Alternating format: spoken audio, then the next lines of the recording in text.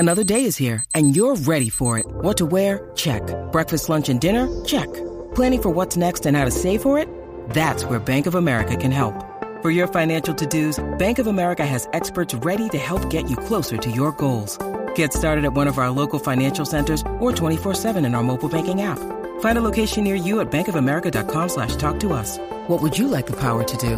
Mobile banking requires downloading the app and is only available for select devices. Message and data rates may apply. Bank of America N.A., member FDIC. Hey, Alex Jones. I've been waiting a long time to talk to you.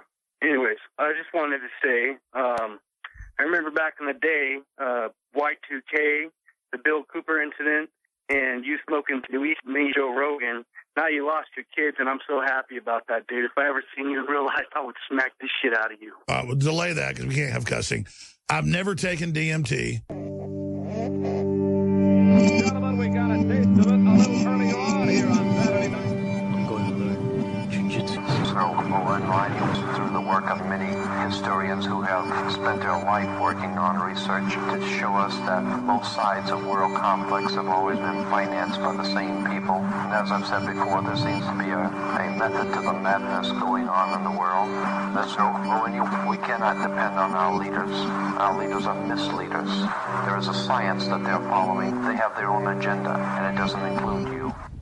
And welcome to a brand new life, to a brand new day, all the way from the wastelands of California. My name is Michael, and I look forward to once again serve you those sounds of salvation. First-time listeners, turn on, tune in, and drop out. This is a different kind of show, a place where we don't feel so alone. Let us chase away the light no matter what you at home choose to believe. I do admire you for your curiosity. Live and direct right now on the TuneIn radio app. Search End of Days and you'll find the 24/7 network. Go to michaeldeacon.com or endofdaysradio.org for your preferred choice of platform to hear the podcast rendition of the show. My guest tonight is Gary the Mad Martian Legier. He has spent an extensive amount of time researching UFOs and the faces of Mars. Gary believes he has discovered and broken the code of NASA. We will also be joined by Dr. John Brandenburg.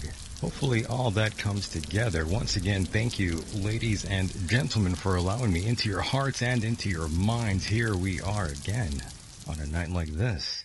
My soul wants to say hello to all of you out there. Thanks for being here. I really do appreciate all the efforts, especially on a Saturday night. My goodness, I really do. Thank you for being here. Love that. Tonight will be a bit of a rattlesnake. I hope you're ready for tonight.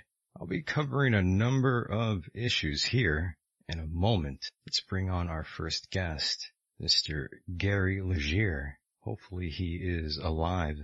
Gary, Hello. Are you there? Yeah, I'm here. We're not live yet, I hope, are we? Yes, we are live. Shit. All right. It's hey, time what's to up, do everybody? Hey, Mike. I don't know what's going on, man, but, steering off the subject, I'm getting people saying that it ain't playing, so I don't know what to say here to those people, but, I don't either, this but will be archived. Yes, that's not our fault. It's not our concern at the moment here. Or your end. Yeah. It's not on your end. All right. I just want to make sure of that. Oh, no, right, people are listening fine. I don't know what to say to those people. Perhaps they need to change their browser or do something else, but everything's working. Oh, yeah, or wait for the replay. It's all good. So, Gary, what's up with you, man? I haven't talked to you in a while here. Yeah, it's been a while, Mike. It's been a long time. You see you growing there, ever growing. That's right. The end of the days. That's how you do it, yeah. It's upon us. Other than that, I'm doing pretty good. I'm still, on my hunt. What many of you out there know, I'm looking for the faces of Mars. Thanks to the investigation encouraged by who, many of you. That's right, the Richard C. Can you see it now? Hoagland. Yes. But anyway. Gary, wait, before we. It's been a while since we spoke. Gary, before we even, get started here. Anything. Yes. Tell us a little bit about yourself before we get into these dark matters. Well, I'll tell you what, I've been in Mars research. I'm an independent Mars image analyst and Mars researcher since 1998. I was taken under the wing of Richard C. Hoagland and for the Enterprise mission later in that year. Been an honorary member of that team ever since. up until 2006. And basically, I started my own radio show also while, that became a big part of my life. He took me under his wing, and I got, to know a lot more about the people involved, that there was such a research into the things that I was investigating and looking into because of the images. It all falls back to the images of what, got my interest and gets my interest to this, and what, caught his attention about me, that he thought he would pull me in. And, I had as I said, I created my own radio show back then, 2001 or 2, called the Martian Revelation radio show. And, 2003, I was basically, everything's good, and golden, but in 2003, I was anonymously mailed a video disc called UFO Diaries, and in it, I sat on it for 3 years. I'll keep it short. It has other faces of Mars images the public's never seen, giving us deep background for the video. Again, in a video that was not aired in America. Why? Because of secret heads of state. You get it? State secrets, the heads of state, these faces. So, good puns, and they got a sense of humor because it's all in there attached to a code. Now, mind you, in time, this led me in 2006. Again, I sat on it 3 years. I brought it forth in 2006, the Hoagland's attention. So it wasn't like I crawled out from a hole under a rock. And sum it up, he encouraged me to investigate further. The investigation led back to him. I got testimony, audio, visual, email, you name it, of producers and other sources that helped put this little puzzle together. And the conundrum down through time, and the Twilight Zone, dealing with the code down through time from the Twilight Zone, that brings us disclosure. Because officially no one's allowed to say anything. So it seems that the eye is on me from the past to script me into place and to be a part of an acclimation program that Hoagland actually knows about, but it cannot officially acknowledge. And that decided to use me as the monkey in the middle to help bring this play about down through time. Because again, everyone's officialed. No one could bring forth anything. So that's part of where my work has went, and I'm still doing it.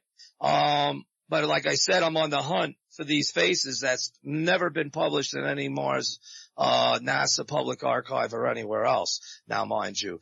And the places this did air, it was a video made scripted entirely in 90, put forth in 93. It was completed.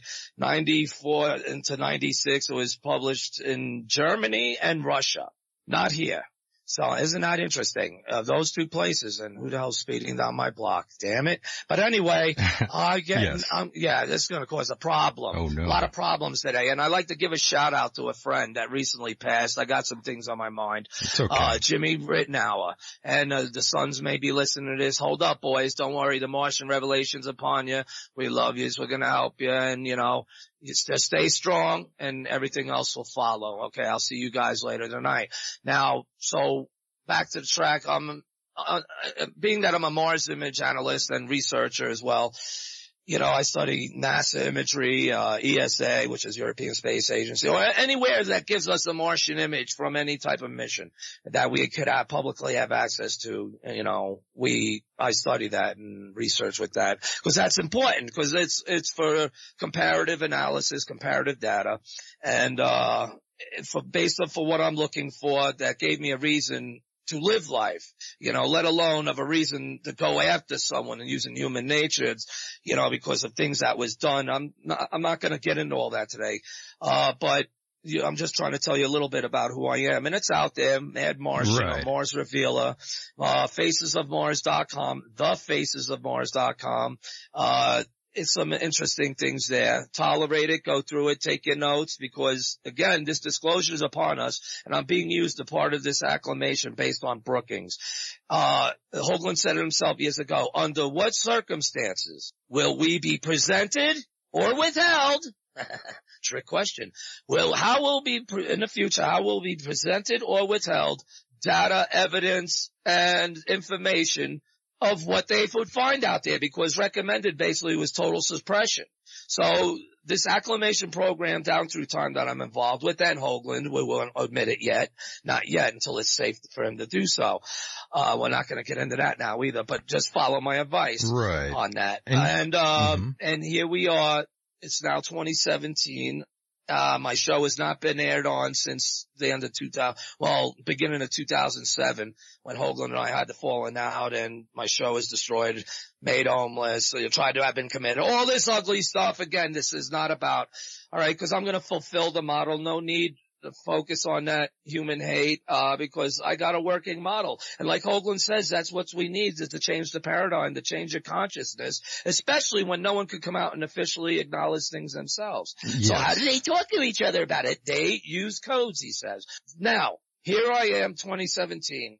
I've been on the show here in the days previous with Mike several times, and others, getting this story out and another venue, especially getting it out a lot more, where I'm mad and I sound mad, but don't let that fool you. That's only the human nature. Like I said, I'm a principal investigator of this investigation for the Faces of Mars and this code down through time. However, I'm still using what Hoagland taught me to investigate no matter where it leads or no matter who it leads to. So that's all part of the disclosure process that's coming out until one day he can safely acknowledge the ruins are there himself and thus everything that happened. We all have an explanation for it because of my working model again that I'm putting forth. But aside from that part of the research, I'm still on the hunt. I still got to study Mars, whether there's other faces or not.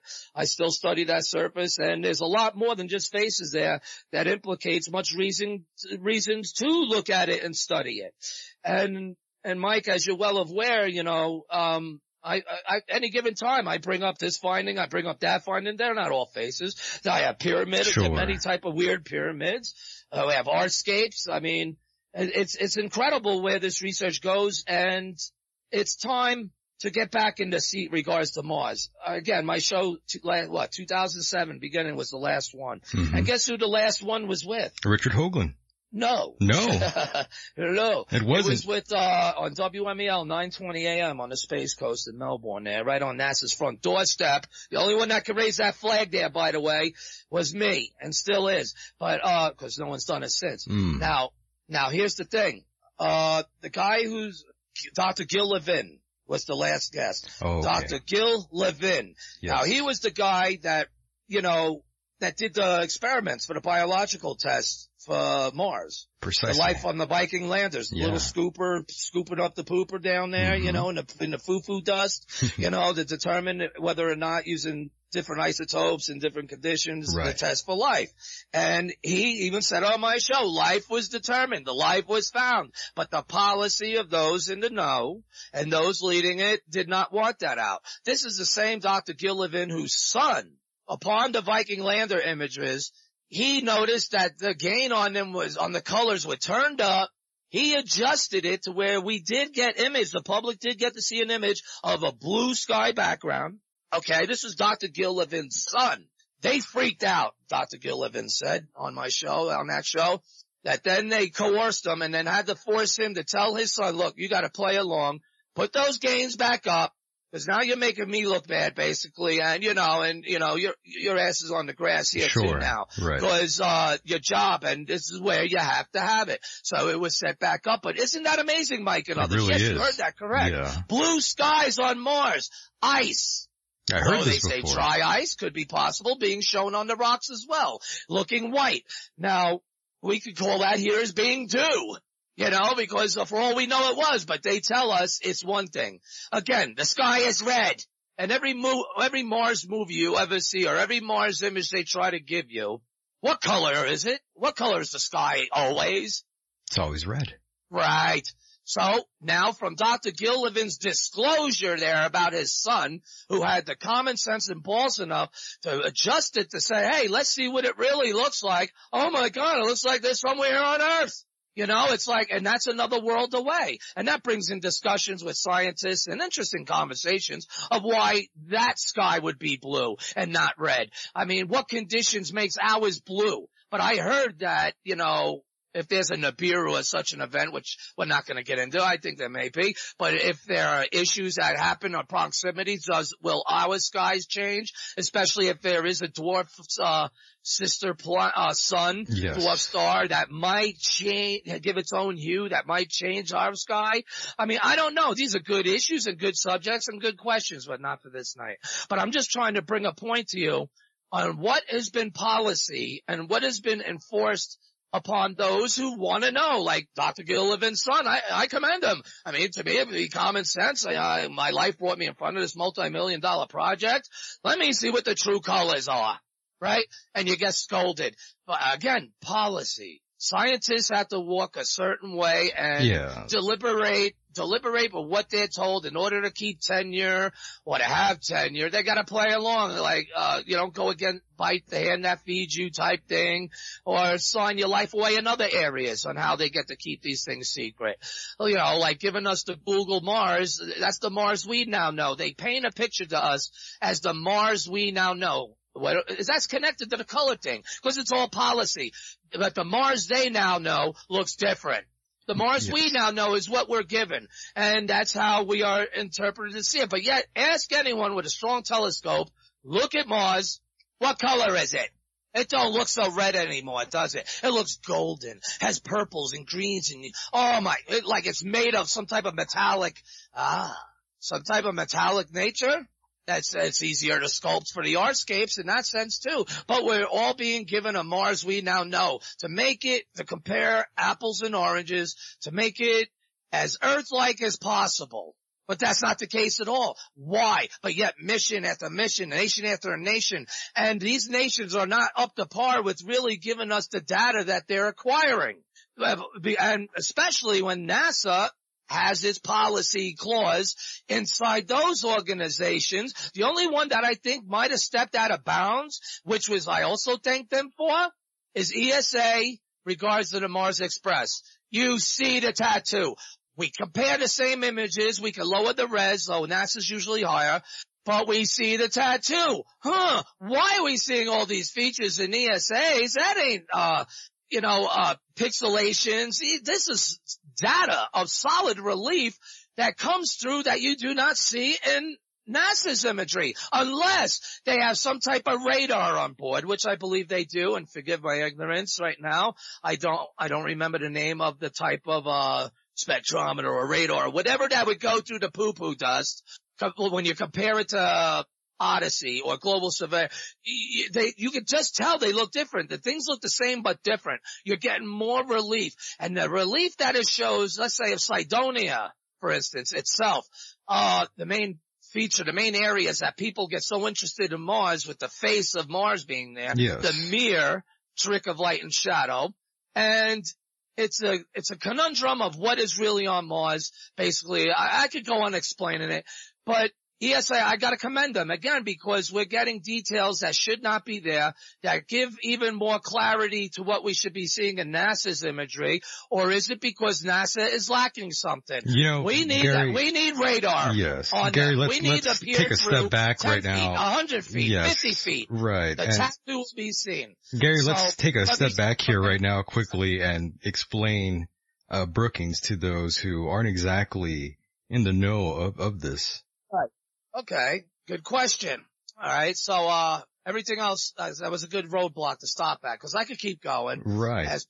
But there's a lot of it's already covered. But Brookings was a secret government think tank. Yes, government think tank. Think NSA. Again, their hands are in everything. In the book I'm writing, Conspiracies for the Faces of Mars, I'm opening up with all these stuff where that will get explained and shown, to where it will show even back to where Tesla himself with the first face coming through a strip. For all I know, this code and everything I'm doing, I'm going to describe now about what Brookings is, and for the reason of Brookings itself, to make something like this down through time that I'm explaining this Twilight Zone crap. I'm trying. All right, again. So it alludes to, it's a part of something big that was meant to be seen that may go back to Tesla's transmissions. Now, the thing with Brookings was a government think tank. Okay, what to do?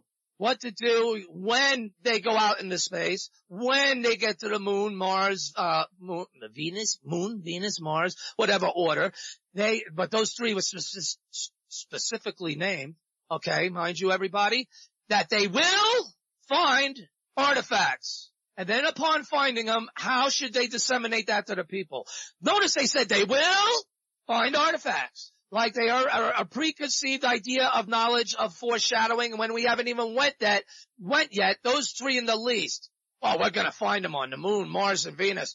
Why those three? The moon, I could say, okay, lots close enough. We see a lot of strange things as it is. The TLPs and all that going on there, which is activity, in my opinion. Not geologic, but anyway, that's for another night. Or maybe for our guest later, since he was a project manager for Clementine. I might throw a couple balls to him that way, but he's an honest man.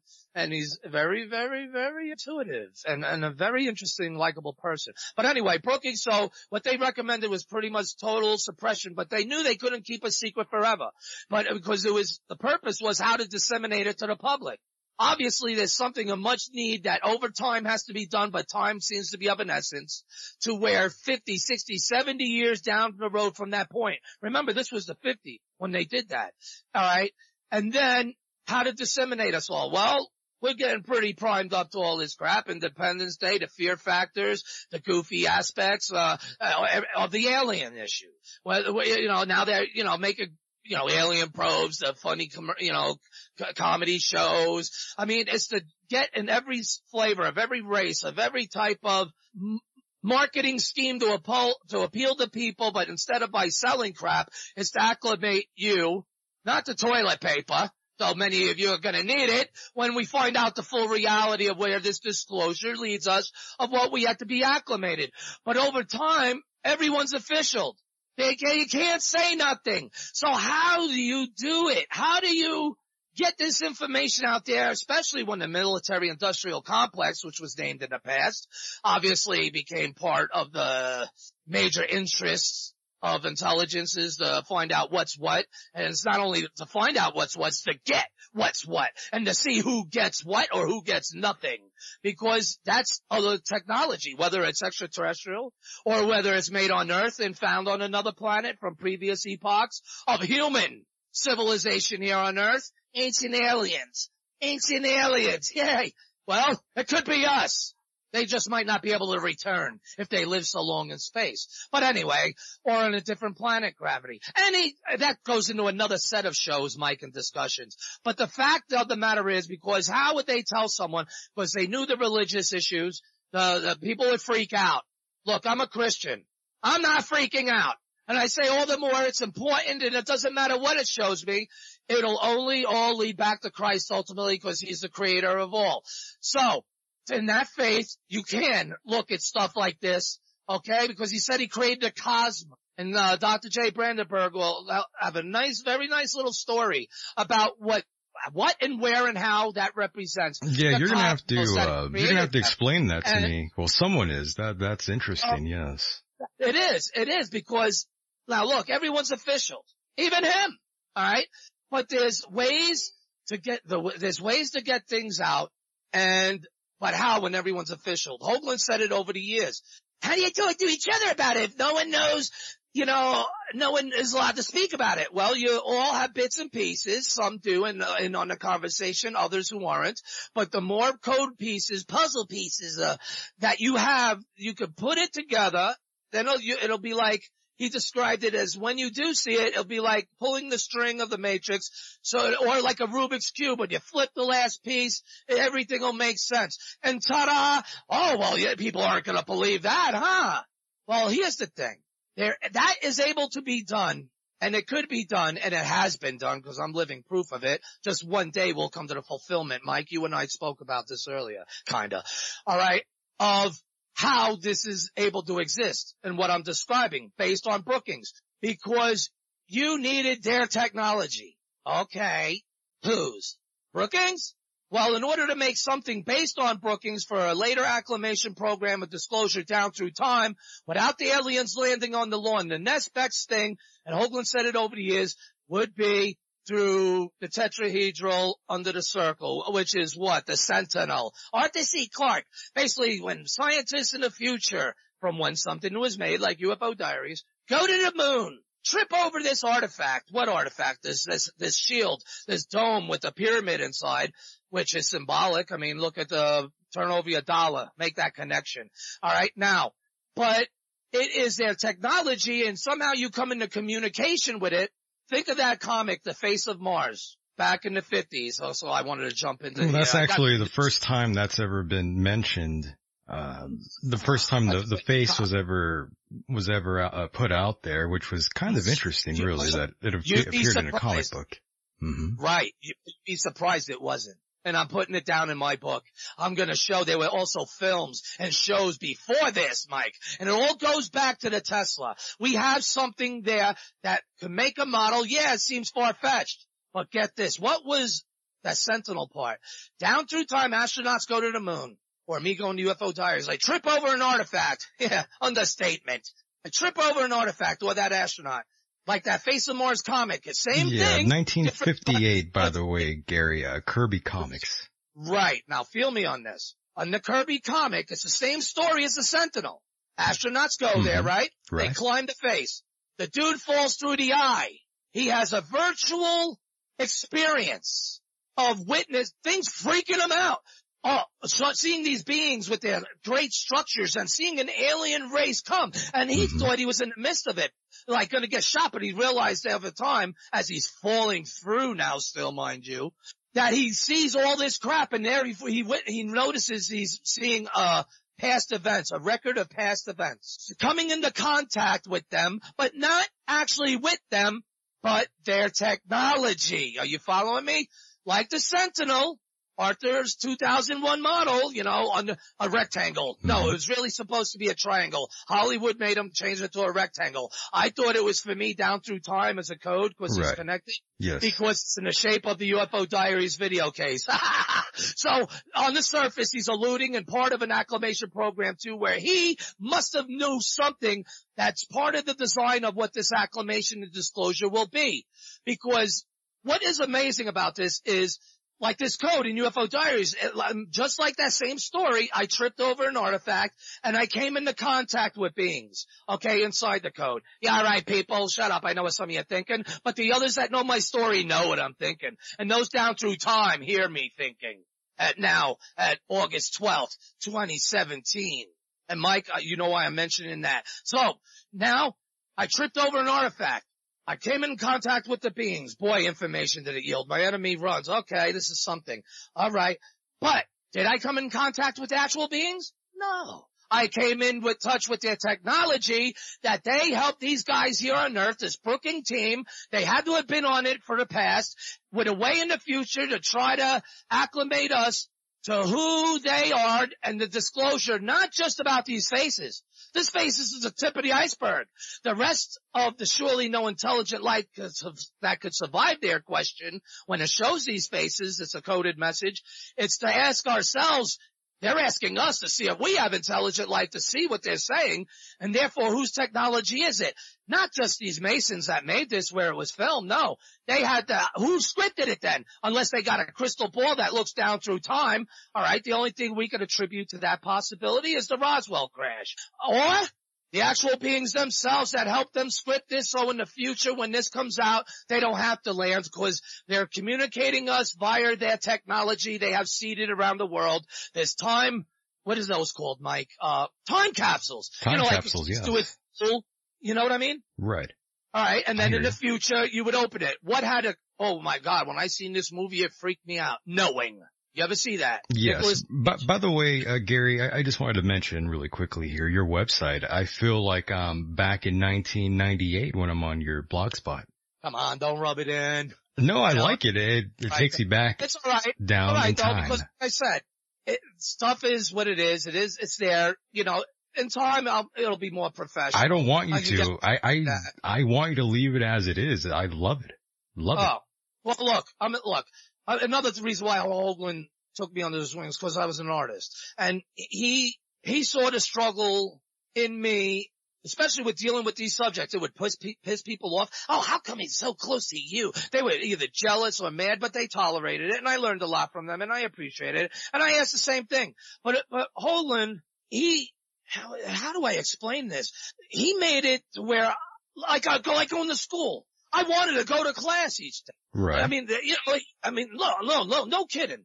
The guy is knowledgeable, and it was better than any teacher I ever had. By the way, you talked to, Mike, think about it. Yes. You talked to, you talked to Uh-huh. Richard recently, by the way, right? Well, to give an update on that, though, I didn't want to make tonight about that. Yes, I did. Yeah. I called into his show, The Other Side of Midnight, on June 4th, and I think that was one of his inaugural shows after a while, and he was surprised. Get this, people. He actually called me his friend. Really? And I said, what? Yeah. I was like, what? You just say that on the air, you know? I mean, your friend? And he's like, he sounded happy to see me. But then I found out why, which I'll explain in a minute, because obviously this must have been going on with the synchronicity he was trying to bring forth in code and on the surface, even of what they were talking about, of the synchronicity of it. But I'll leave to that in a minute. But then I said to him, you know, I didn't want to lie to him. I said, look, man, I'm not your enemy. I said, I learned a lot from you over the years, and I figured I'd be diplomatic, you know, approach it different, because I really do want despite how nuts everything else is and the illusion and the sideshow impressions this gives everyone, and Mike Vera knows what I'm talking about there, about sideshow, I want to know, as a teacher and as the friend that he was to me, despite me being who I am, look, I admit, I'm a kid. I was brought up in the New York streets, you know, and then I went to South Florida, and my life led me to Central Florida as if I was supposed to be there, to the Sea of Reeds, which is on the Space Coast, and they know what I'm talking about, where the landing pads are at, to where I was destined to come out of those weeds, to set up a flag there for the Martian revelation, to become a beacon of something I was trying to create for our future, and a vision I had and still have. Now, this man tolerating me, okay? And I mean, come on, you know, he's a smart guy. I mean, I'm not kicking my own ass, but I'm not stupid, you know, and I'm not the smartest guy in the world, but I'm not the dumbest. I mean, and I would pay attention to things he would say. I mean, understood, you know, yes. Right. Especially with these subjects, and I was, you know, I felt lucky to find out anything, because again, it's connected to my work. So I was starting to get all sorts of answers, but yet the more answers I got, the many more questions I had. And I know he was frustrated with me at times, but hopefully now in time, he might come to understand and see my working model, and then see my mindset of what I learned from him, of what he had taught us all, what life really is. And it's actually helping him. I'm helping him. Though at first I was doing what I was doing these recent years to hurt him, because it's the only way without, you know, going to jail or anything. But the thing is, he's explaining it himself, and he helped, even in that process, help explain to me of what has been going on and how I'm even in fact doing it and bringing it out. And this goes back to times even when he was on my show, I would have to go back and re-listen to, because he left little treasures there, little riches. You get it? His name is Rich. He left little riches, knowing Mike and others that in time I would go back and listen to, and he would have the hope, and he also had a feeling I would win something, that my voice was going to be at the head of this wave and me and him, and me unknowing was part of some acclamation program, and that my voice was going to be at the head of this wave. And what has he been saying the past 2 years? That there's a new wave of consciousness going on? Well, if I'm at the head of that wave, who's the only one that's been seeing his code for how many years now? And he's still trying to get it out there to everyone, though not acknowledging it. Remember, everyone's official until it's safe to be seen, till it can be safe to officially acknowledge it himself. That's my fault. That's my problem, to help you people see it, so then you guys can help him make it safe so he can acknowledge it. All right, but that's the thing here, because it's based back to Brookings. Who helped these Masons make this thing? How did I get scripted into something that I thought was my own steps? Which means what? This disclosure isn't just about these faces. It tells us who owns them. Obviously the Masons. The Masons are saying they own Hoagland too. But you know, that's part of their kick in this. Look, that's between them. I don't want to mess with nobody, but I've been messed with. But one thing I'm clear is that I'm seeing Bible-type, God-type technology here in this code, and what I've been addressing and trying to address and stay sane now over with, because there's communication inside. Thus, Hoagland's model of the Sentinel, so many things, when, like Hoagland said, when you pull that string of the Matrix, it all begins to make sense. When you flip the last piece, you finished it. Ta-da! You know, it's for a point that was, again, Brookings, under what circumstances? And it was under the script, under what? Under a whole lot of things, but pun intended, it's underneath something that needs to be dug out, like an archaeologist to dig out this pyramid, you get it? And then so we can get inside. All right, now think about this. So I dig it out. I trip over the artifact. I tried to learn the Swahili it's throwing at me by breadcrumbs over the years. And it connects, oh my gosh, to Mr. Cellier's words. Oh my gosh, to Mr. Shackelford's words. They were coding all over to me. And obviously, like he said that night, I'm speaking to you at 3:30 in the morning, which we were at that time. And obviously, I'm still talking to you this minute at night. And I kind of felt like it was insulting me. But he was, until I became in the day. Now I'm in the dawn of a new day, you get it? Then we understand it. I could put his words together where they need to be, and Hoagland has the same script. That's the thing here. Hoagland has the same script, and you want to know what the clincher is, everybody else? Hoagland connected to it. He just, by what it was telling me, I didn't believe it. I did when he said it was lying, and they were lying, and believe my new friends now? Think about this. So, who helped create this for Brookings? For a future point, we are to know this information of where we're still in the process, Mike and others, of the time capsule fully becoming aired out to get in the air, open air, get it? A lot of and as a broadcaster, Mike, I think you would understand, because you would send the message and then it would be received. And it becomes like a play on sports. You throw a ball, but this code described it like there was an illegal player on the field who is like trying to catch you. Gary, I'm sorry to cut you off there, but I believe someone is calling in right now. No, we can't have no calls until we have Dr. J. Are you serious? This has got to go in the flow. I got some things to bring up. You got some things to flow? You don't want to answer this call? No calls, bro. No calls till like the second hour with Dr. J. That's very important. And I'm sorry, people out there, but this ain't time for that now. And then we're not going to be thrown off track by any minions that may want to have something to say as if they could debunk this without backing it up with data, which I do. Well, that's I have a feeling you might have been right about that. I do know lots of Mr. Richard Hoagland's marauders are out there, and they're tuned in listening. Maybe we could give Mr. Richard Hoagland a phone call. No, not yet, bro. You don't want to give him a phone call later? Let's play this cool. All right? Oh, play cool. The way it must be done. So. I don't know that game. Sorry, go ahead. Screw them. All right? No offense, guy. Screw them. All right? They'll respect that. If they call in, then we know. Then disrespect them. Right. So, all right. And we're not here about disrespect. I'm here trying to put something together to help people see something that was meant to be seen down through time based on Brookings that was made for us, because total suppression was basically everyone's official. No one could say or do anything. But how do they speak to each other? Like, even if they have bits and pieces, when they do speak, like Hoagland and certain radio show hosts, they might have bits and pieces they can know. Or like B. Wells, he knew something was going on. He knows they were speaking to somebody out in the millions of audience, calling that audience one person. Knowing that, and he was really trying to follow Richard. I know John B. Wells is a very smart guy.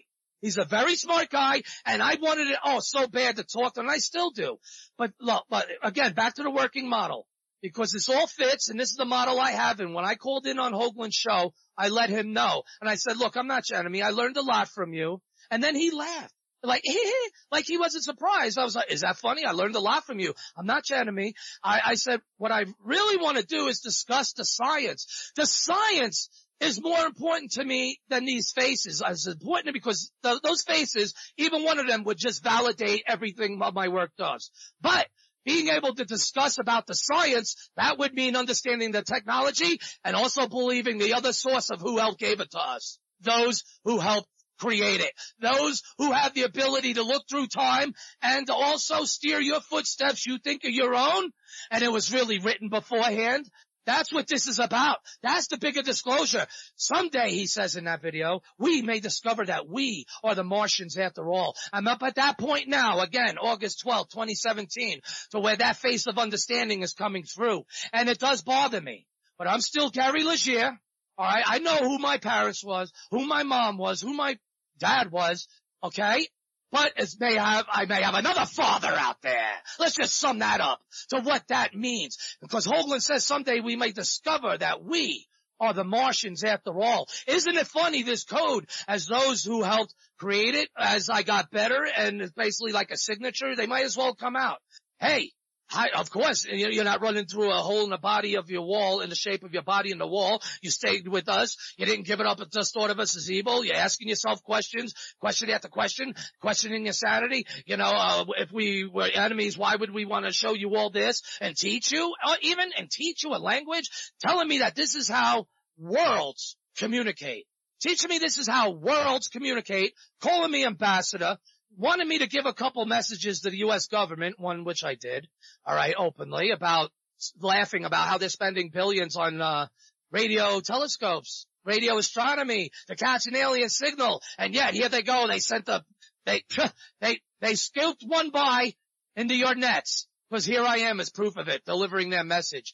You don't need that. You're spending money on something to which the technology is already here and their presentation. It just has not been fully, the time lapse, the time capsule is not fully off yet. We're in the process of that pill as it was. A pill that slowly degrades over time to get its full effect. No, don't use drugs. Smoke a bone, that'll help you. But no, don't use drugs. This is not drug encouragement. This is something serious, an analogical scientific progress here. Very serious, yes. The pill dissolves, and then you get your full effect of whatever is pain or to help your heart or help whatever. At some point, this time capsule, a pill release disclosure will be at its point where it has to be.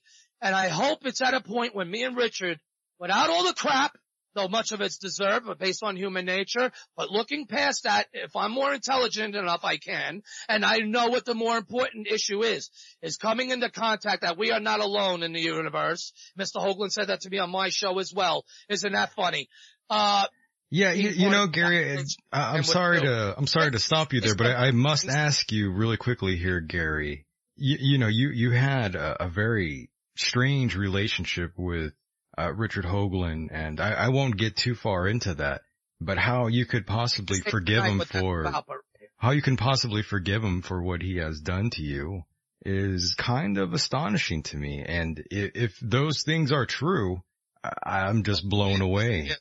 Look, he teaches me something in this code to which help make things a little bit better, because it made me want to believe in him more, because we were at a point where he knew by the videos, and Mike, you've seen some of those videos I make, I got him leading the way. Right. He says certain things in it that only I could know, like he was really managing me, but to succeed. And he taught me early on, and which I didn't look at, was the human nature. How do you get someone to stay on your butt? I mean, no matter what it is, you mess with that person and or his family, destroy his life. That's a way you would have someone on your case, is it not? So they knew what would it take to get someone to stay on their case when they want it out. Remember, if Hoagland's NASA in code, which he is, I'm NASA, you're not. We got him saying it. He always says, there's a war on the inside of NASA. One side wants the truth out, one side don't. Why is it dark mission? Why is everything attributed to the Force, like Star Wars? Because he's Darth Vader. His name is Dick Hoagland, therefore I think of Count Dooku. Because that's what he's been doing to me. And it's all over the years. However, knowing that at some point he will be seen, and he knows that because that's the guy in charge on the surface, but like Darth Vader, he has Anakin really trapped inside. And Anakin was the one that was needing to come out just so he could have his soul, so he could be free, right? And who needed to be done? Who is needed to help him do that? His son Luke. Isn't it funny? Hoagland also called me on more than one occasion as being like a son to him. When Richard said at the 2013 conference panel that, Gary is just a misguided missile fired off by the bad guys, by the dark side. Right then and there, he confirmed I got my Star Wars little connection, Mimi here. Because look, I'm using breadcrumbs, and over these years, as the message has gotten a lot clearer, and it's becoming a lot more paintable. And Hoagland in time has also, because he's seeing where I am, he's giving me info, and he's giddy himself because he says there's two roads to take. One was the court. Well, that, human nature, and like you said, the forgive thing. I don't know about forgiving. Maybe that's what it is. All I know is that there's a more important thing here. Richard once told me, famous people or people of very important don't have time to play games. That was especially true of Mr. Selye, and I thought that used to be true of Hoagland. However, where it comes to this, the Hoagland that I'm painting, the Hoagland you see in my videos, Mike, that's the guy I knew The guy on the surface now totally acts different, doesn't he? He slanders me. He does everything he can, like saying, Gary, take me to court. But yet there was this one part where Hoagland goes, there's two roads. And he was very excited because he says he seems that things are going, the right breadcrumbs are being followed to a future where everyone's happy. That would include him. And if I went to court, everyone wouldn't be happy. And if I went to court, yeah, maybe I'd get some recompense, but this ain't about money for me. Or I would have took that path, wouldn't I? That's the dark path. Sure. I decided to have the balls path. But you would. Because the model I found, Mike, and others, still leads me to where I would give all that fortune up. Look, I could sue coast to coast. I could sue Hoagland. I could sue others for the slander. And Hoagland being their science advisor, boy, that was a golden carrot, and I passed it up. Why? Because Hoagland himself said, and which, while being giddy, from a show with B. Wells, he coded this, believe it or not. I painted it. So it's out there, people. You just have to learn to see it and believe it. What will make you believe it? When it's safe for him to release one day, but he needs your help too, to help him do that. Not just mine. I have to help you see it, and then you people have to have the balls to ask him. And then it could come out, and he won't feel psychologically alone. Remember when he said that to B. Wells? And then he says he could come out then and acknowledge the ruins are there himself. Those were his exact words, even on the surface in that show. I just knew how to use it because of what he's telling me. And therefore I knew by what I was following by these breadcrumbs, Mike and others. I know I get so loud. I'm passionate about this because it's so freaky. It's so crazy.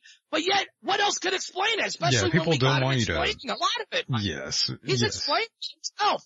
And I can't make stuff like that up. So therefore, I choose on the side of finding out what's more important. You know, setting up the researchers to destroy their present jobs, which, let's not get into. That was all part of it. For something more important, he said, for the discovering that we are not alone in the universe. And for my voice to be at the head of this wave of whatever it was supposed to be of this acclamation program that he even admits that's part of his, and that we're, God forbid, he said, sorry to say, unsupported. And it's like he knew, and he knew what I would do, and he would have hope. Look, you ever see Willy Wonka in the Chocolate Factory? Unfortunately, I have. Okay. All right. But when we were kids, we loved it. You got to admit. Sure. But now, story. What if and why do I attribute to what's going on here is something like that? There's one problem though, and I said this to someone else privately. Only a couple people I've told. What if this is like, instead of Willy Wonka in the Chocolate Factory, this is Richard Hoagland in the Cydonia Factory? Yes. Here's a problem though. How did Charlie win? Remember, he was given something by Slugworth, this evil dark dude. He was given something by Slugworth, the everlasting God Stopper. Isn't that funny, huh? God Stopper. Yeah, this will stop more than one God. But I'll say this. He was given something just like I was given something. Mr. Selye said himself, when I said this to him, Mr. Selye, sir, I know this might sound nuts. No, he says. And I said, this code may be a Trojan horse. And he laughed and he goes, that brings satanic things, Gary. I said, huh? He goes, that brings satanic things to this. If this code's a Trojan horse, what side of the Force, that Force again, Star Wars, what the hell's going on? Yeah, Gary, you should probably mention who Selye is really quickly here. I will, but let me say this. He said, what side of the Force gave this to us? Meaning he was acknowledging my question. The Force, what side of the Force, Gary, gave this? What? This code you're alluding to? That gave this to us, meaning that something was being given to me as well as has been given to him. Now, who's Mr. Selye? Grizzly Adams Productions, the man who made Grizzly Adams, the man who is behind many of the PAX TV shows and religious shows, Miracles and Other Wonders, and all these other biblical shows, who is a Christian himself with a struggle life of trying to find that road in Christianity of what Jesus' truth is, from even Mormonism. But he got out of that and he was led to the light. Therefore, what side of the Force gave this to us? He's trying to also tell me, well, he says everything he does, which would mean now me looking back down in time, whoever gave this to him, he goes, that my work, I attribute everything I do and I attribute to Jesus. That everything that I'm able to do is because of him. Now, boom, what side of the Force gave this to us? I'm thinking, okay. And then he goes, my day starts at 3:30 in the morning. He was trying to tell us he's a 33-degree Mason. But he was obviously talking to me that minute at night. I was in the dark, but now I'm in the day. and I understand. And then he goes, I said, well, sir, Mr. Salyer, no offense, please don't be mad, but are you a Freemason? He goes, no, I'm not a Freemason, but I'm relatively inexpensive. He's not a Freemason, but he's a Mason. Get it? He is inexpensive. He was relatively. Now look at that word, relatively. Look, when Mr. Hesselier speaks or scripts anything, that's how this code is all done. Mr. Hoagland is trained or a part of this team that knows this lingo, and so are some others. Hoagland says even some of these radio show hosts have it. I still want to give him a call, by the way. It's almost time for his little program to begin. I feel like giving him a call. I really would, but you know what? I don't want to step on our friend, and I still got a couple of things to talk about. I'm sorry, Dr. J. Yes. I know you're there listening. I'll let you kick me in the ass later. But I'm going somewhere with these articles. It's a must in order for you to be on. But just to tidy up this part with me and Mike.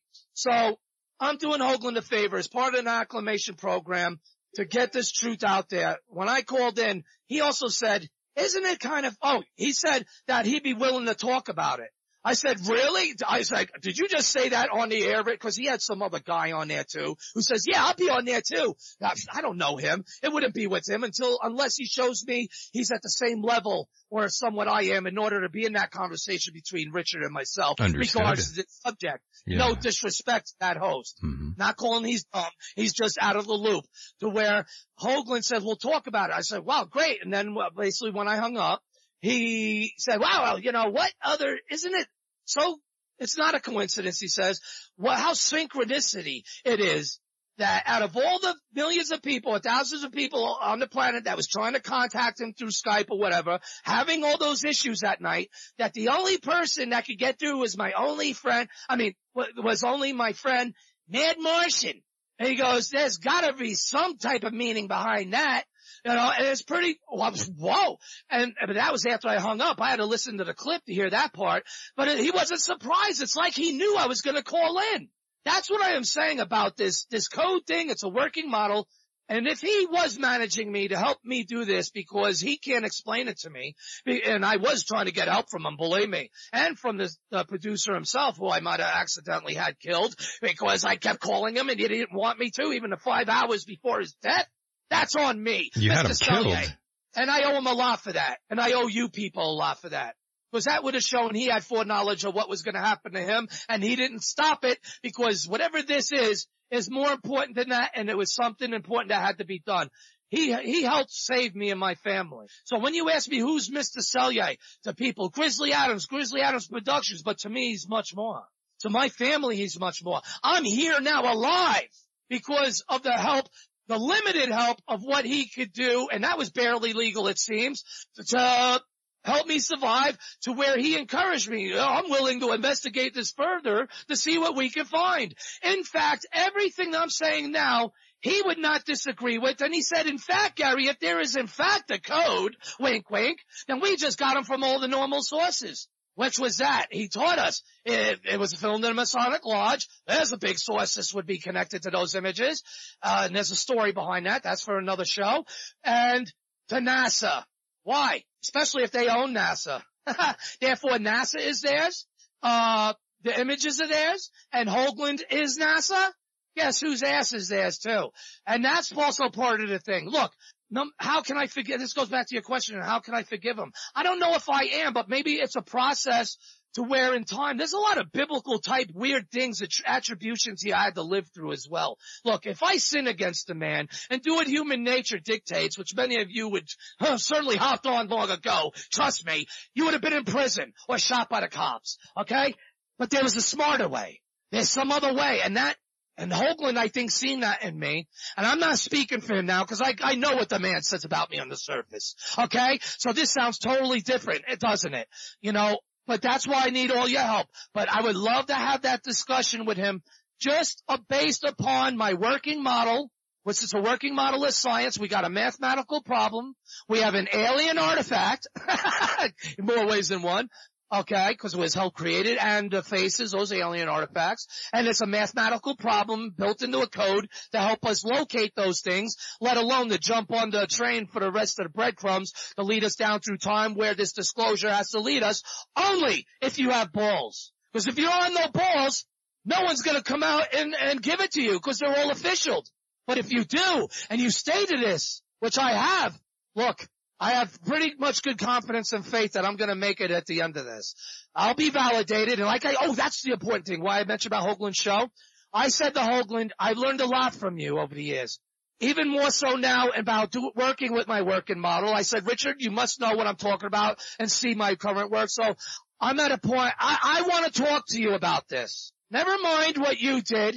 Never mind the politics, who did what to who, the time frames and all that, the timelines and all that. And he was right there too. Oh my God, I just realized that. I mean, there's so many connections. And he's probably laughing because I'm getting it. The Matrix is coming, being pulled apart. The last piece is getting flipped. And I said, Richard, in fact, I'm validating your work. And that's when he laughed giddily again. Not like, hey, yeah, right, but like, I love it. And I don't know. I know him. I know how he laughs. What's a mean laugh or an evil laugh or something that he's happy about? You know, I knew him well enough. All right. So he is therefore, damn, I lost his brain fart, but it's very important to this whole thing. I got to get into these articles. But the thing is, he acknowledges that when, damn it, sorry, Mike. What was the last thing I said? I'm still thinking about my buddy who died. Sorry. Yes, it's been a very hard evening for you. I know this sudden loss. I tried to have this all out right and do it, but I got so many things on my mind. Yeah, I understand. So regards to Hoagland would be all giddy. Oh, then he goes. Yeah. Yes. I said to him, I validate your work, and I said, but the thing is, in order to do that, you have to validate mine. And that's when I said, I want to talk. And then he said he's willing to talk about it. And I said, well, why did you just say you're willing to talk? Are we on the air? You know what I mean? I was like, oh, wow. And he said, yes. So I want to put that clip up for everyone to hear because it's evidence now. Finally, he's willing to talk about it. But like I said, look, I'm just trying to be diplomatic. I'm not your enemy. I never have been. But I gotta be. I can't let you punk me like that. You know what I'm saying? I mean, you're who you are. I am who I was. If my show was to fail, the Martian Revelation. Again, I was no Art Bell. I'm not like some great host that like Alex Jones, like, you know, come see me. I'm just me. And with a guy with a vision that, well, supposedly it was my own creation, but if it's scripted, so be it. You know, but it was still mine. And I had civil rights, right? Just like you do, Mike. That's what gives you the ability and the rule of law to allow you to sit here and talk about this now is your civil rights. Would you agree to that? Sure. Now, if your show fails, would you rather fail knowing that, okay, it was yours, you know, you're happy with it, whatever happens, it goes, you know, granted, it's not gonna fail, Mike, and I already told you, but for the sake of argument. Oh, it hasn't failed yet? No, let's say if it fails, wouldn't you rather it be on you? Whether it's health issue or just something you get tired of or just something that might, you know, it's you. You know, it's fine. A guy can live with that. But when it's some other guy, and a guy who takes you under his wing, who calls you like a son, and then tries to make you homeless, and what she does, and then, you know, tries to have you committed, destroys your radio show, and wants you to drop this after encouraging you to investigate it, Mike, tell me what you would be feeling. You know, it would be, let's put it this way, he had no right, no one has a right to do that to you, to destroy your show. To do whatever it is you guys do for work out there. Anyone, how would you feel? Terrible. It'd be not good at all, especially his actions on you. You'd be living in North Korea, or you'd be living in Iran, or some Islamic shithole. You know, where you get your hands and heads cut off for even having a brain, opening a book other than the Quran. Crappy little book of hate. And isn't that funny? People, just its own a tidbit. Recently, they released a fatwa. You know what that is? An edict, a new law about Mars. They're a fatwa against Muslims living on Mars. And I say, you know why? Because they can't get there to blow it all up. It predates Islam. There's no way they can do that to here on earth in statues, try to enforce that by the sword and by blood on this planet. But how can they really erase the past? And when something's dug up, like the Bosnian pyramid, they're going to have a hard time blowing that one up. But I'll tell you what, isn't it funny, Mike? A fatwa disallowing Muslims to live on Mars. And guess what their main reason is? What's that? That is suicide. And to them, get this one, everybody else, to them, killing oneself is against their law.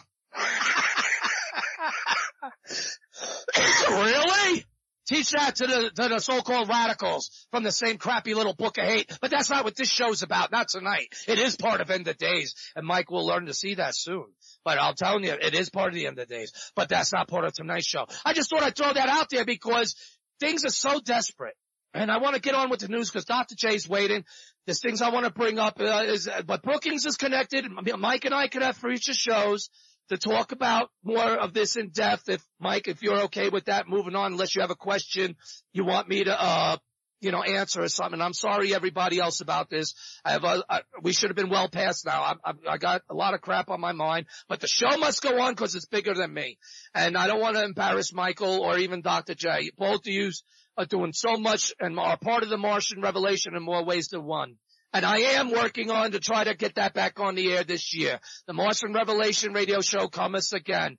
And Mike, I believe you offered me a possible situation to how that might be able to happen. And any and all help is needed incredibly and wanted and appreciated.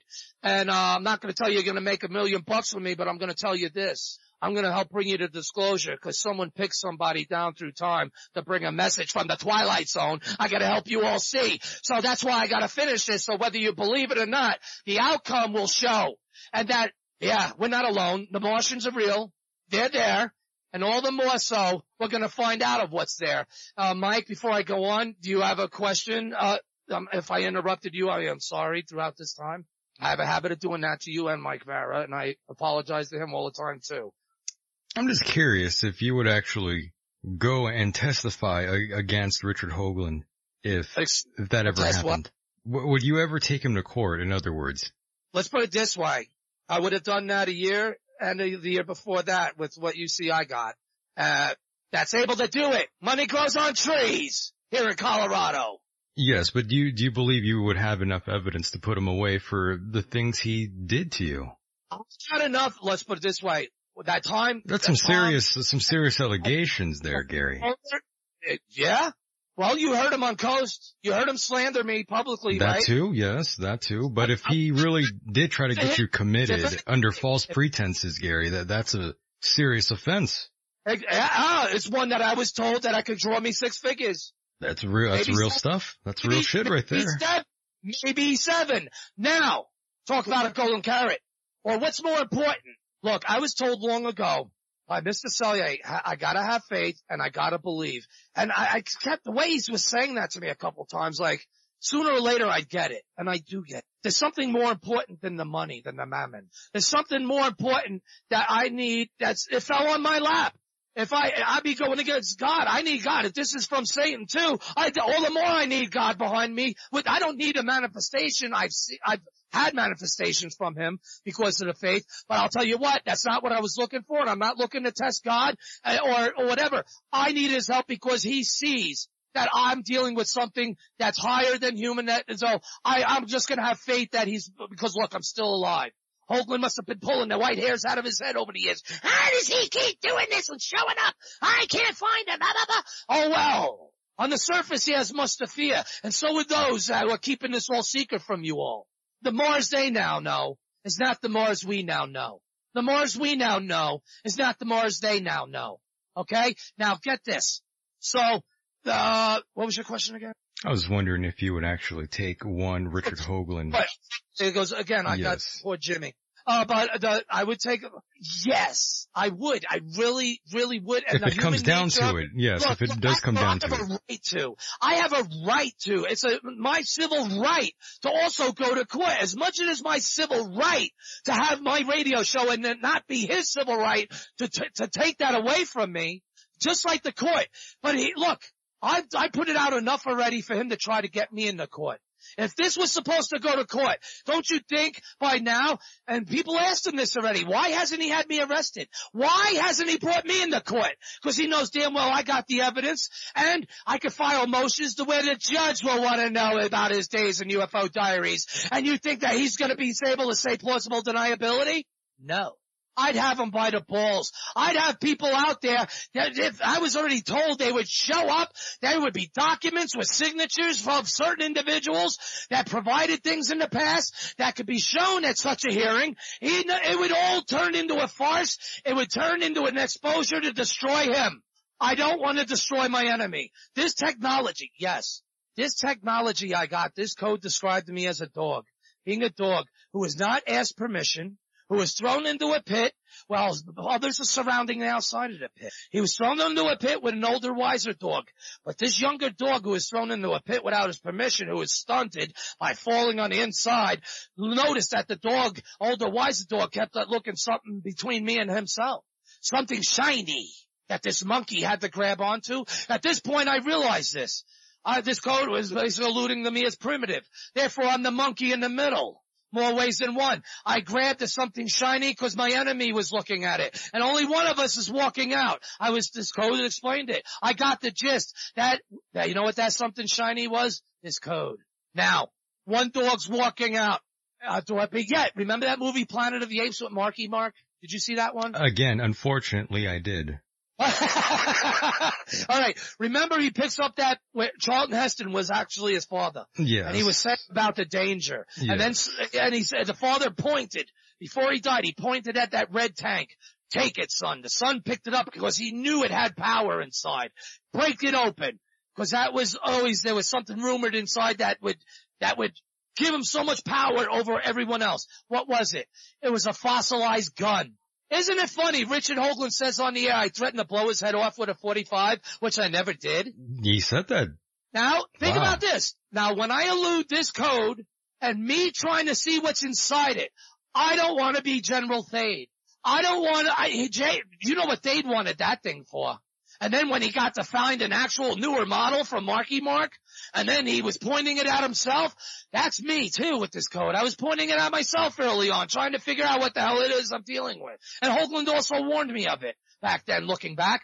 But then, what did they do? He realized, hey, this meant to be pointed. Let me see what happens if I point it at you. And what did he do? He pulled the trigger. What happened? Marky Mark got so slick, he slammed down that force field real quick. The bullet was shooting around in the room, and like a monkey, he kept shooting and jumping around. More and more bullets. He got so scared he wound up under a desk while all the bullets are whizzing and pinging everywhere, right? Yes. I don't want to be Thade. Thade wanted to use it for evil purposes. Now, if I use this code to take advantage, though in the art of war, one would. It would be wise. But if you're a decent person, knowing that this weapon, the older dog, which obviously is Hoagland, he knew that if I seen this, he had to do something. What could he do? Because what's in my power? He's discovered. Get it? Because he's undercover. And this code said it was to discover him and to unman him. Michael, everyone else, how do you unman somebody? Can you become a child again? No. So how do you become an unman? You're a dead man. And I said, uh-oh. And I got scared for this. And I warned Hoagland, I don't want to use it to do that to him. Look, I didn't want to jump on this, but just to finish up your question, because I want him to know too. All right? I'm not his enemy. If anything, he was my best friend. So I don't know what the hell, unless looking at all this and looking at how he explains it and how I've been painting it and how I've been coming more into understanding what this invisible college is able to do and to teach people. I'm proof of it. But am I a Manchurian candidate? Because I'm not going to use it as a weapon to kill him. My mom raised somebody better than that. I may have grew up on the streets of New York, and I've been through a lot of things, and it helped me survive in other places. And even out here, but I'm not a scumbag. I'm not going to use that to hurt somebody else, because then why would I expect God to help me? Especially if this is satanic. You people have to see my logic here, all right? While staying sane, yes, I'm a Christian, but I'm not stupid. Okay? I know how to use this weapon to wield it enough to where I look at it, it'll draw my enemy out, and it seems that's the right way because he's happy within these paintings. Though he's kicking his own ass because he wants it even available to be seen to you that what he's doing on the surface has to be done, and he's not alone. That's why we needed this Brookings program. That's why he stressed over the years about the Sentinel of Arthur's model, thus also the Face of Mars comic, to get a secret history of NASA. And this title becomes a much far more different meaning than the title he had, didn't it, for his book? Yeah, on the surface, he made money from it. It told of an interesting story. But yet there's a darker, more behind the surface, which he says, anyway, meaning to it all, to be seen. And then when we see it, ta-da! then you people see it, ask him about it, then it's psychologically not alone anymore. He'll be safe to come out and acknowledge it himself. Now, what's the proof of that? We're still waiting for it, and I need all your help. Now, Mike, did I answer that good enough for you? Because I'm not sure if I did, but I don't want to carry on with this. Again, Dr. J's out there, yes. And I want to read about these articles, because I'm talking about the Muslims. Isn't it funny? All these people in the past few years since my show has been on, things have only been getting hotter, baby, for the Mars research. Not less. They're pushing it like more geeky, not as loud, but though the technology they're giving you is loud, and so is the song and the dances that come with it, a policy. But once you know how to see through this crap, you know what's political and what they're really trying to tell us. Like, for instance, Mike, do me a favor. Can you play, let me see, a month ago on July 6th, no, before that, sorry, July 18th, from July 18th, 2017, the footage from the Space Subcommittee hearing, which was a general discussion of NASA's upcoming planetary flagship missions, the Mars Rover 2020 and the Europa Clipper. Ain't that gonna be something, Mike and everyone? They're going to Europa. Now, a U.S. congressman for California named Daniel Rohrabacher asked NASA executives if evidence of an ancient human civilization has been found on Mars. Think about this, people. He asked NASA executives openly on a live hearing if evidence of an ancient human, or an ancient alien, or an ancient civilization, let's just say, has been found on Mars. It could still be ET and human, right? It just means extraterrestrial, out of this world. So let's just say an ET, evidence of an ancient civilization of ET has been found on Mars. The surprise now, their response may surprise you, but yet those that a little more to know, yet the answer may not be a surprise at all to everyone else. For one thing, you'll notice during this clip, Mike, you do have it, right? Yeah, looking for it now. Okay, now as you're looking, it's like midway through his question, it's a quick question. He was being interrupted. Like they knew what he was going to ask. They were trying to shut him up, and he goes, look, all I want is 1 minute. Give me a break. So he asks his question, and then basically, instead of thousands of years old, because he accidentally said thousands instead of millions, because their model is millions of years, not thousands of years that life was on Mars, but millions. He says, is there, evidence of an ancient civilization thousands of years old has it been found on Mars? The guy gave him an attitude, not millions. I mean, not thousands, millions. Oh, millions. What difference does it make? But he's sticking to the politics. And then notice what he says to answer him as his final answer. I'll let Mike play that, but it's disgusting and it's falling still along, despite what they really know. It's based on policy because no one is officially allowed to acknowledge it. And this is going to show some amazing things after this clip here of what we're going to read next that shows obviously someone knows something. So who are you going to believe? All right. Mike, did you find it yet? Found it, yes. All right. Please play that, my friend. All right. And I'm sorry, everybody else. This is going to be whatever it is tonight. Go ahead. But one last thought. I would hope that, again, I think the moon I don't is hear close it. You're by. playing it. I don't hear nothing. We can actually get a benefit Yeah, people could hear that, though. Don't worry. out of going right, back I have there. to play that again since I interrupted. Before you. Yeah, play it again for craps and giggles. Listen closely. All right. But one last thought. I would hope that, again, I think the moon is close by, and whatever we can actually get a benefit out of going back there, we should. Before you take the next step. However, the most important thing was if Mars, I ask permission for 1 minute for this question. And that is, you have indicated that Mars was totally different thousands of years ago. Is it possible that there was a civilization on Mars thousands of years ago? So the evidence is that Mars was different billions of years ago, not thousands of years ago. Well, yes. There's no evidence that I'm aware of that. Would you rule that out? See, there's some people. Well, anyway. I would say that is extremely unlikely. Okay, well, thank you all. Thank you, Mr. President. Thanks for the good job you're doing. God bless. Thank you. All right. Clip played. All right. Everyone heard that all right? You heard that great? Yeah. Notice what he said at the end of it. Sure Ain't that incredible? What a wise ass slide, but yet. Yes. Truthful answer, but come on. That guy deserved more respect for that question than a little slight giggle factor, did it not? Very true, yes. And notice how he quickly shut it down and says, well, we really do need to know what's on there, don't we? Yeah. So let's break the policy. All right. Number 2 from a month ago, July 6th. Vice President Mike Pence made some controversial remarks at the Cape Canaveral headquarters in Florida.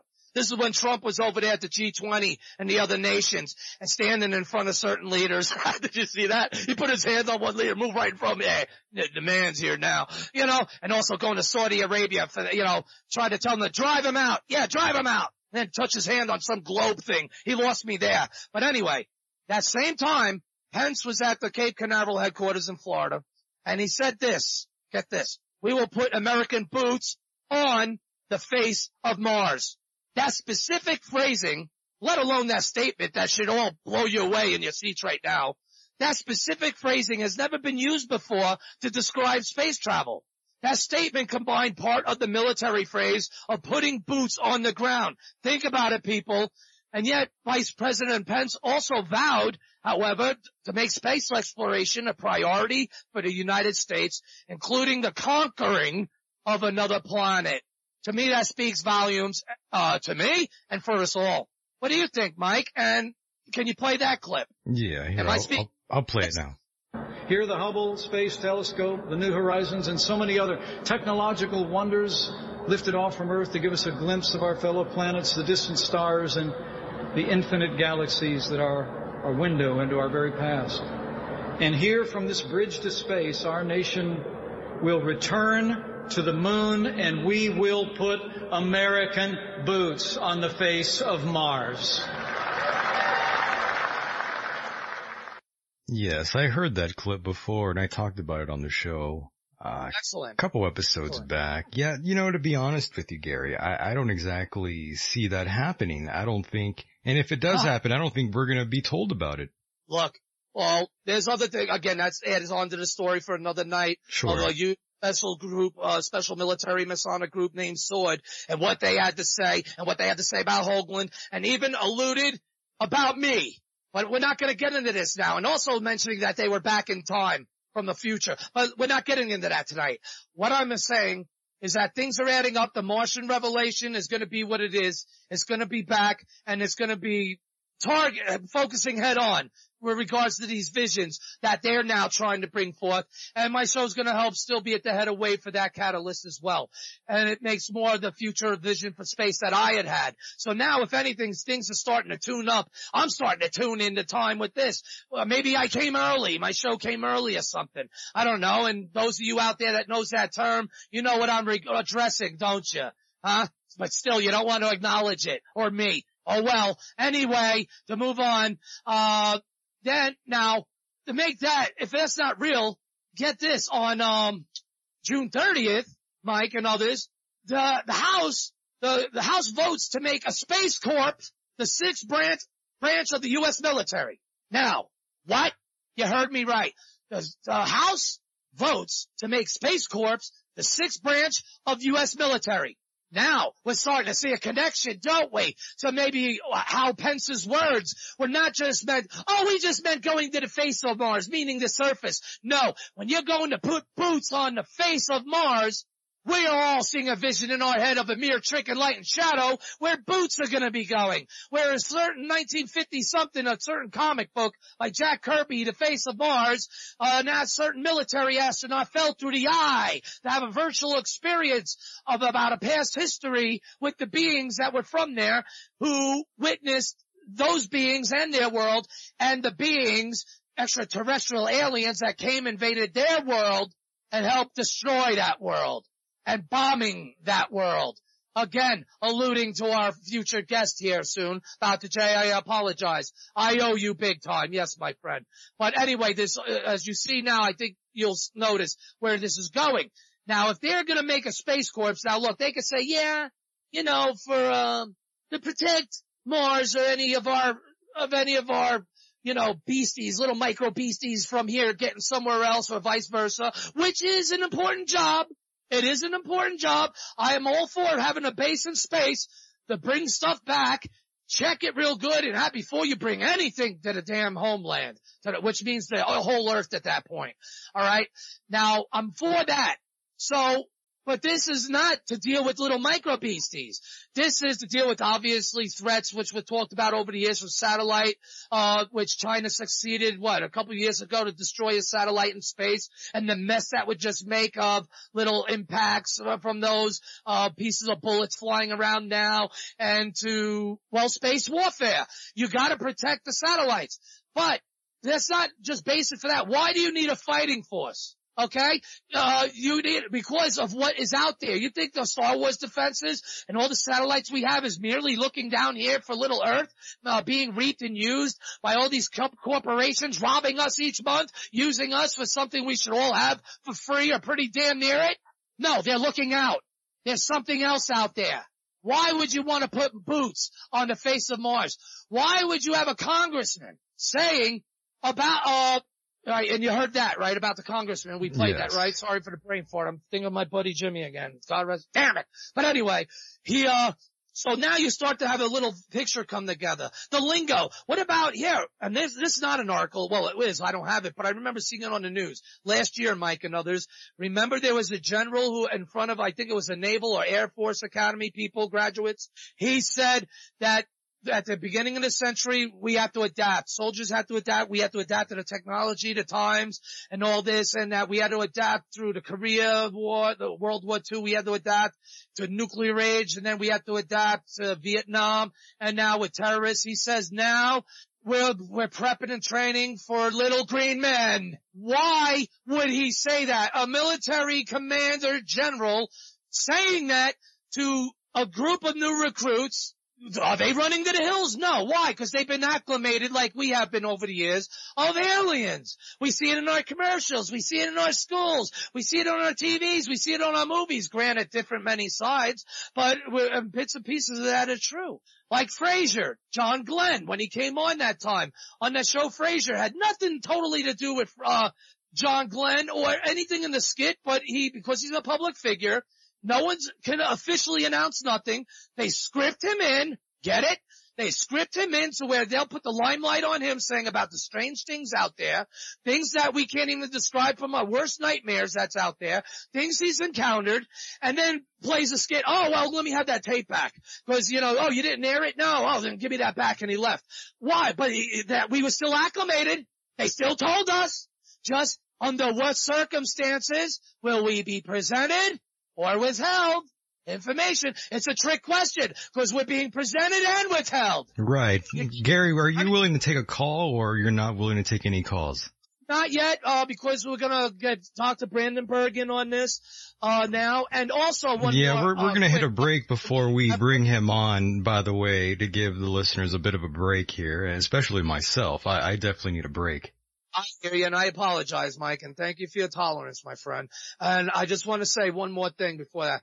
NASA has a job opening. Now, remember that about the group, about the new branch as a military group to be added, Space Force? Well, we already had Space Command. I mean, look at Florida. Yeah, we have Space Command right here. They're already dug in on the ground, right here, Peterson and Schriever and all that crap. Now here's for something else. NASA has a job opening for someone to defend Earth from aliens, and it pays a 6-figure salary.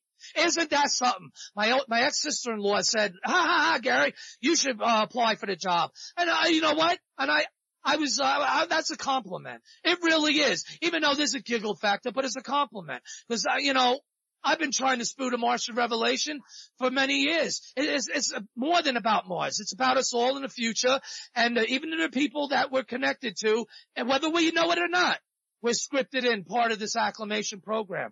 And our next guest, I told him, though he may not believe it, and there's nothing is coincidence. And if anything, it's more signature of a sign to show it's not coincidence. He's part of the Martian revelation in more ways than one.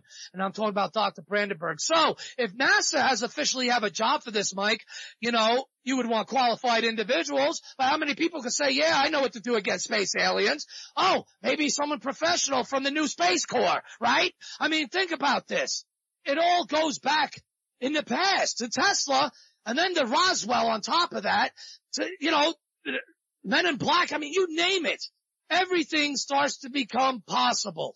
When the impossible, there's all other possibilities get overruled. The only thing left to consider is the impossible. And that's all we've been doing in this UFO fields of researchers for many years, because that's where the policies kept it. But there's a change now, because the policies changing, because people are getting acclimated more, and there's a time to when things has to be revealed. That was the other aspect of bookings.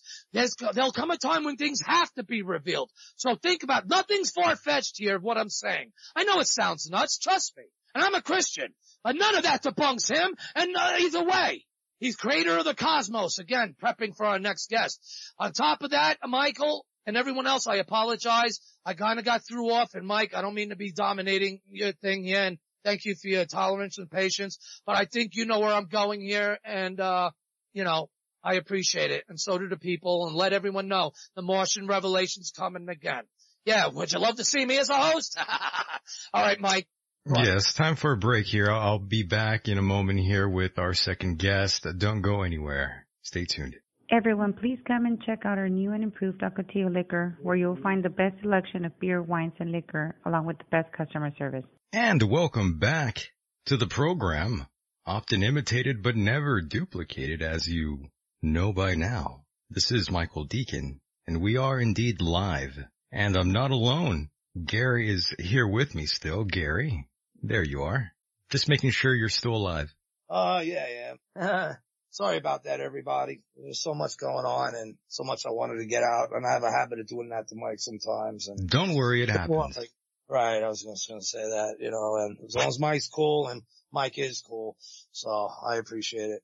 And I wanted to paint it enough so Dr. Brandenburg, who we're going to bring on, he would see the flow where I think he would notice what I was trying to do. Cause he's a very smart guy, and he could help fill in a lot of these gaps for you. And the importance of all of this. Cause that's what he is. That's what he does. But I'm not going to speak for him. But, he's definitely, you know, a cool guy, and he's definitely, very knowledgeable and, very important to the Martian revelation overall. Yes. And right now he's actually joining us live. John, are you alive? I am alive. I'm alive and well. Oh, indeed. You sound very good. How you doing, Dr. J? Surely we are in the days of the Martian revelation. Sorry about that long, I was anticipating. It's okay, Gary. I know, how long have we known each other? A long time. Oh, very long. Oh, yes. You are the Mars revealer, and surely we're in the days of the Martian revelation. And, indeed. I've been doing this Mars thing for a long, long time, so. Oh, yes. So, John, I do want to welcome you to the program. Thanks for being here and spending some time with both myself and Gary here. My pleasure and honor. Yes. So, John, before we get down to brass tacks here, can you tell us a little bit about yourself? Yes. Well, I am a plasma physicist by training, studying space propulsion and thermonuclear fusion, like tokamaks and things like that. Plasma is the fourth state of matter, so it occurs often and whenever you have a lot of power.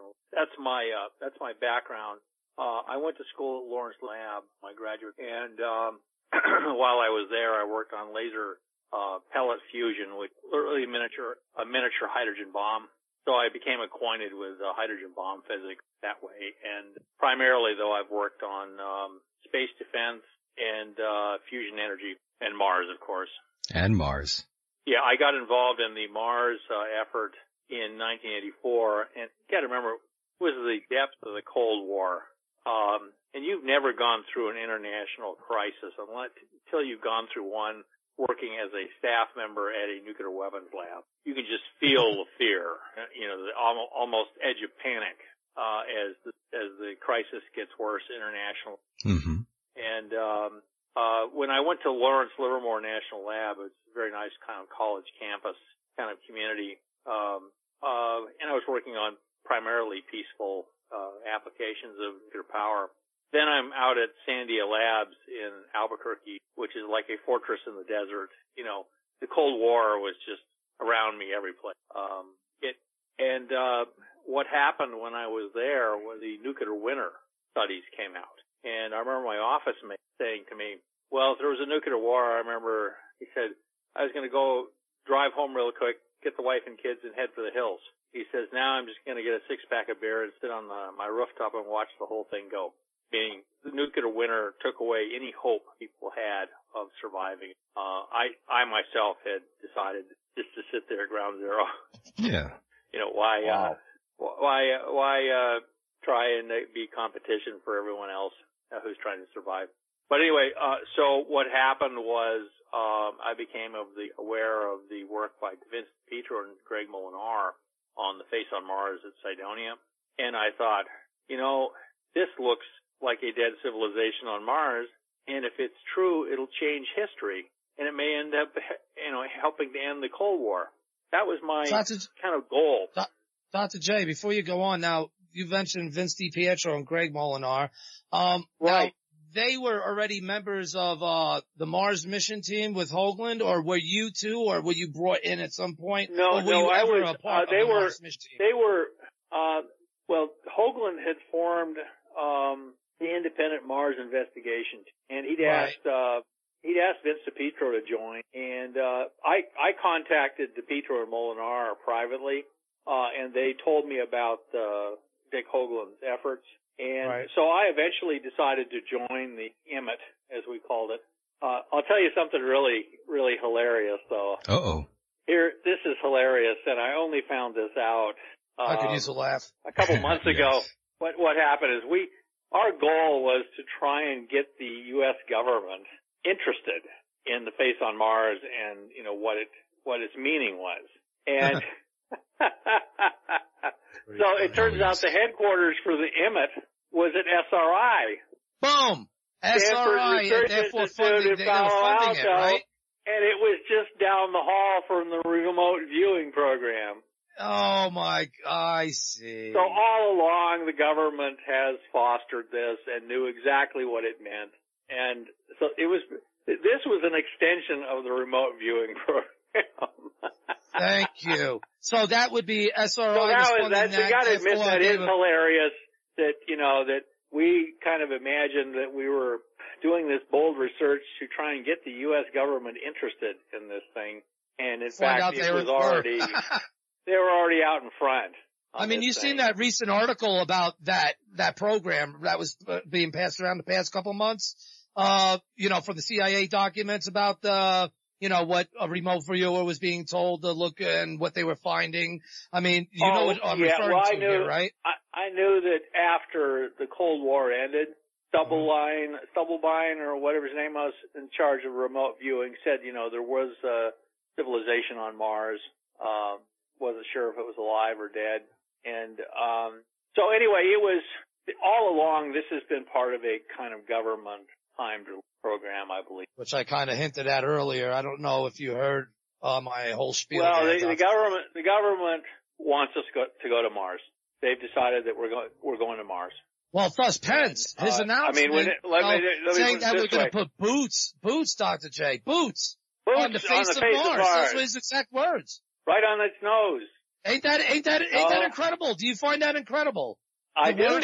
Well, what I find even more incredible is that Rohrabacher would, you know, basically ask NASA straight out, is there a dead civilization on Mars? I had phoned NASA headquarters and spoken to the head of their Mars program and discussed all of this several months ago. Really? So basically, you were the reason why he brought that up to the congressional question there? Well, I don't know. I know that I published a book on this thing called Death on Mars. Death on Mars, yes. And basically what we found was, you know, there's intelligence there too. There's a face in a pyramid. There's a face in a pyramid at Cydonia Mensa. Everybody's familiar with that. What a lot of people don't know is there's two faces on Mars at a place called Galaxis Chaos. Yes. Galaxius? Yes. Mm-hmm. That's all discussed in the book. And which was really Utopia. What happened? Right? It was originally Utopia, the main region, until they narrowed it down to that name. How did it come up with Galaxius? That's new. Oh, well, it means that Galaxis means it comes from the word Milky Way, so it means milky, broken ground. But what it really meant was somebody's galaxy was thrown into chaos.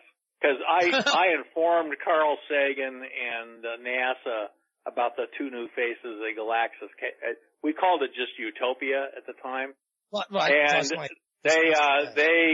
they responded by giving the place the name Galactus Chaos. So they had their own and you got it. You know, I sent you pictures of the new picture of the Galactus face. Yes, that was from the Odyssey. I provided Mike with the MRO version as well. Yeah. So you know, you look at the picture from Cydonia showing the face in the pyramid, and then you look at these faces in Galactus, and it's just obvious. There's a dead civilization on Mars. And the U.S. government has known about it since 1976. Well, and here's an important thing you got to remember. The U.S. government considers that Mars science is too important to be left to Mars scientists. It views science. The U.S. government views all scientists as employees. It does not view them as experts. A deciding factor. No. If a scientist, they're so used to scientists coming to their offices saying something is impossible, and then the next day it's proved to be possible, and the same people will come in their offices and ask for money to investigate this new possible thing. I mean, they had scientists telling them that space travel was impossible, the nuclear weapons were impossible, all of this stuff. So the U.S. government basically, apparently, believed Percival Lowell was right. Right. So they expected to find a dead civilization on Mars, and then they found one. Right. So then the idea became, well, what do we do with this? And they decided to just kind of let it dribble out. And then we found that the isotopes, just like if somebody shoots a gun in a room, you can take the powder burns off the walls and things like this, do forensic analysis on it. When a nuclear weapon goes off, it leaves a whole bunch of isotopic residue that are fingerprint. That would not be produced, let's say, as an asteroid exploding. It wouldn't have the same signatures or same elements. No, it would have a completely different signature. Thank you. And I was wondering about that myself. A natural nuclear reactor has a completely different signature isotopically than a hydrogen bomb going off. So these isotopic, they leave a different pattern of isotopes. Right. And all right, so the key isotope is xenon, which has about 5 stable isotopes, and the signature, nuclear weapon signature, is xenon 129. And the government just recently released xenon 129 assays from 1937, before any nuclear weapons had gone off, and then we have to compare with that to compare with 1978 numbers, which I do on my website. You're talking about on Earth? Yeah, on Earth. Okay. And if we didn't have it, then how is those signatures here on Earth if we didn't have them? No, Gary, there was no nuclear weapon signature in 1937, but by 1978 it was quite noticeable. Correct. That would make sense. Big change in xenon 129 in the atmosphere of the Earth. And Stanton Friedman, who's a nuclear physicist, right?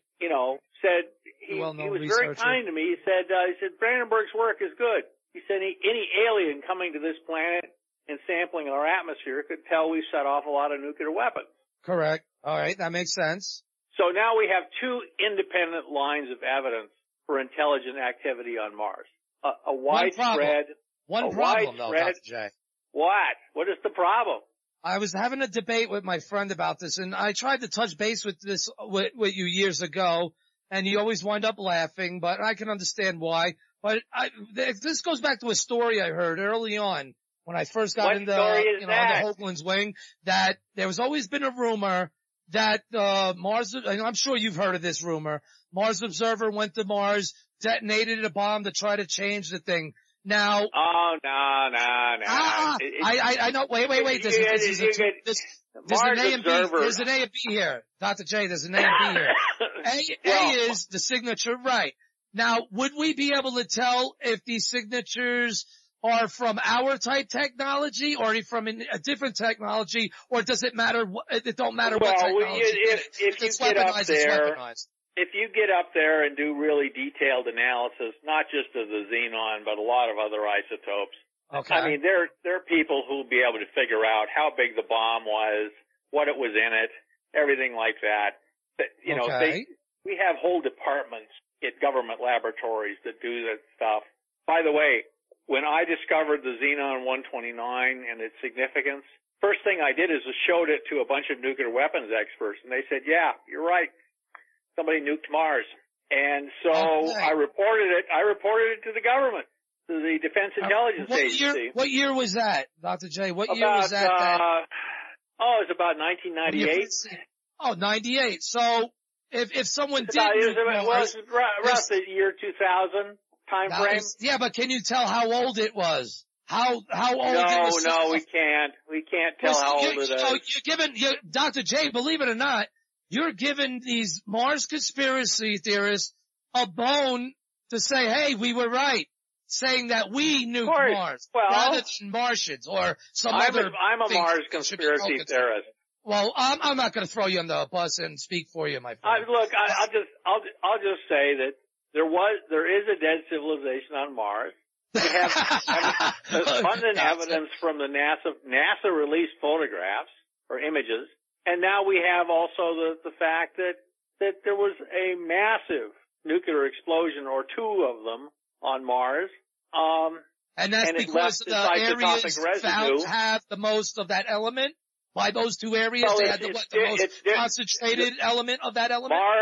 Mars has different xenon isotopes than any other body in the solar system. It's not like Jupiter, it's not like Earth, it's not like any of the asteroids. Okay. Completely different. So in a sense, we've basically proven it. Now it's all over but the screaming. And to figure out who did it, because now the Mars conspiracy. We got to figure out who did it, and when did it happen, and why did it happen. I don't see why it would happen along with Mars Observer. I mean, sure, I guess it's possible, but it wouldn't. I don't know. I don't think because they wanted to get a better look themselves. If they want to get a better look themselves, then maybe they not like what they've seen and launch. But I don't know how stuff like that works, and I'm not going to put words in your mouth. I'm not trying to say you said this. The Jay did not say this. I'm asking this. The xenon isotope stuff was there before Mars Observer was there. How do we know that? I'm not disagreeing. Oh, because it was part of the Viking. How? It was part of the Viking expedition. The Viking landers. They measured the xenon. Viking detected it too? Yeah, Viking detected it. Okay. Well, I didn't know that. Now, let me put it this way. The U.S. government, when it saw the Xenon 129, freaked out, apparently. It was in the middle of the Cold War, and, they saw the pictures from Cydonia, and they saw the Xenon 129 and put two and two together really easy. Yeah, it sure see pictures of Cydonia. So then the government is sitting on this since 1976, and then they decided to just let it out, apparently. They've decided that this should become well known. Well, even you told me, Dr. J, that you were even shocked when they said, well, go ahead and report it. Like what? I was. I just said, I was waiting for them to come back and say something, what to do. And they said, publish it. Incredible. So, and we briefed a member, an agent from the Defense Intelligence Agency. He took all these notes and he was, he took it very seriously. Then he went back and reported it to wherever the Mars desk is at, Defense Intelligence Agency. And 6 months later, they got back to us and said, publish. So the government wants this to come out. And here's the reason. Going to Mars costs a lot of money. Right. So the public, you have to bring the public up to speed to some extent so they'll fund a Mars program. You see, people, what I was alluding to earlier, and now we got Pence talking about boots on Mars. We have a Congress guy asking Congress for answers that the guy at the end of it with a wise-ass answer says, well, we really do need to know what's there, but obviously policy. And Dr. J, you alluded to that years ago, too, on my show. That's what goes on. No Buck Rogers. So we're going to send Buck Rogers to Mars. We got to have Buck. And it's not like going to the moon where you can have the astronauts wear diapers. I volunteered years ago, and I would still go, even if it's one way, just to get it done and over with. So anyway, we're living in a very exciting time. Very exciting. We are indeed living in the time of the Martian revelation. Indeed, you know, and I didn't tell him to say that. Yes, that used to be your favorite phrase, Gary. You were the Mars revealer, and you would say on your radio program, which I listened to a lot, that we were living in the days of the Martian revelation, and we are. Yes. So the human race is going to make a big leap in consciousness in the next probably just 5 years. It's going to suddenly realize they're not alone in the universe. On the air this year. It's time to start the Martian revelation up again, Dr. J. Well, maybe I was early last time with the mindset and the political climate. I was early in that sense. You know what I mean? Yeah. I believe by the time of Trump's, of the next presidential term, this stuff is going to come out. Amazing. And it's going to come out because here's the thing. A dead primitive civilization on Mars is not threatening. Well, not a dead one. Let's assume it's dead and it looks primitive, looks humanoid. They didn't have horns or big fangs. You know, they look pretty much like us, and they're primitive and like, you know, the Mayans or the Egyptians. And they're dead. Well, that's the thing though, Dr. J, primitive. I mean, we can't duplicate those things you mentioned today in the past. It's weaker gravity. I'm seeing something highly advanced up there that's been done globally, and that whoever did that did not walk away. And here's the fact that they could go away. Because I believe it was done from above, or at least designed from above. Maybe they'll come back. Gary, we don't disagree that there's a widespread, you know, archaeology on Mars. We only disagree on the scale of it. So that's okay. Basically, pun intended.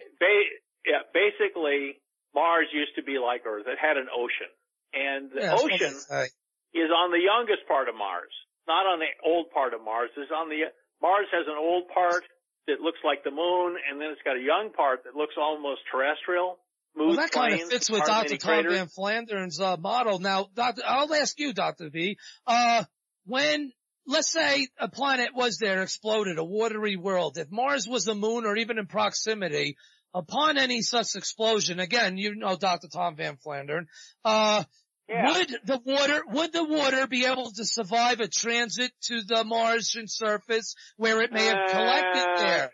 Someone's got to explain it. Someone's got to explain it, right? Excuse me. Water, you know, comets are mostly water, and they evaporate in outer space. That's why they're so bright. So water, I don't know, you know, I like Tom. He was a really smart guy. Well, right. I'm just saying of the model that's out there. It's not, you know, whose side, who's on. I'm just trying to figure out something here. To me,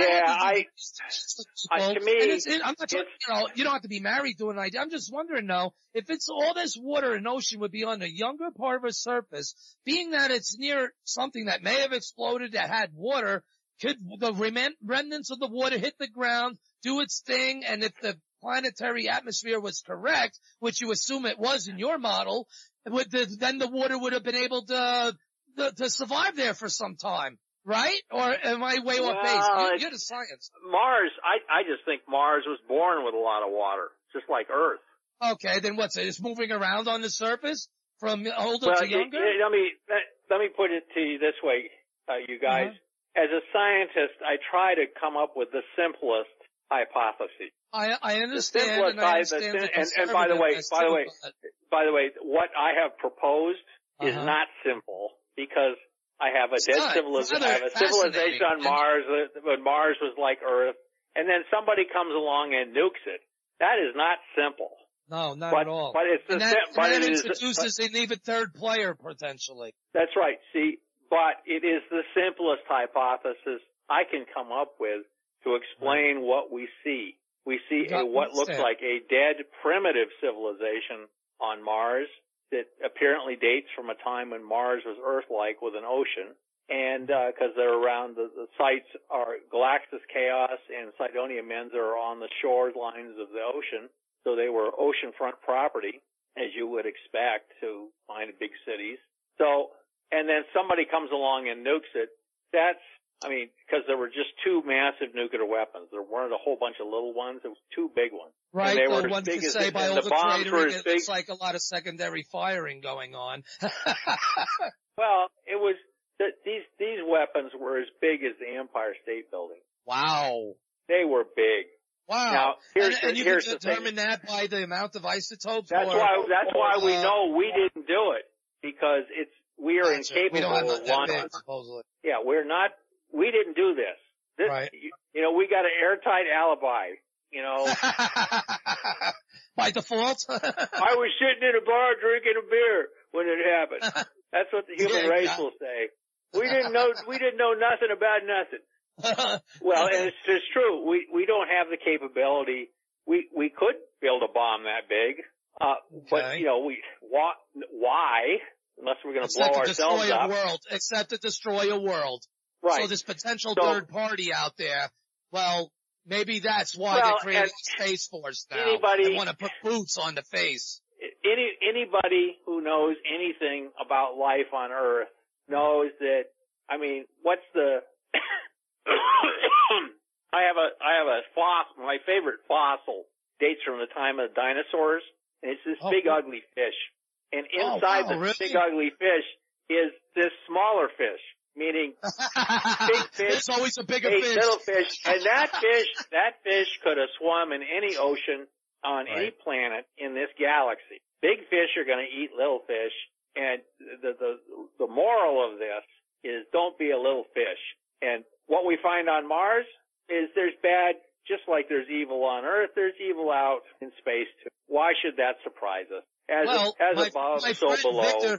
My friend Victor Norgard written a very special book that he given me once. A very long book, but I gotta tell you something, people. You should read it because there's lots of, I think, inside information through a science fiction story that should open up your minds and open up your eyes and your hearts to a potential reality situation of like the one party Victor Norgard said to me once is, they're like us. The good news is that they're like us. But the bad news is they're like us. That's right. That's one of the characters in my novel says that. Victor Norgard is my pen name for writing science fiction. And by the way, I've now finished, that book is now part of a trilogy called the Morning Star UFO Trilogy. Yeah. So the two sequels to it one sequel is out on Kindle called, To Rule the Night, and the third sequel, the third book of the trilogy will be out probably in the fall. I thought Sepulveda was the second. No, that's a prequel. Oh, the prequel. No kidding. You had two titles after Morningstar? Yeah. So after Morningstar Fast has two sequels now.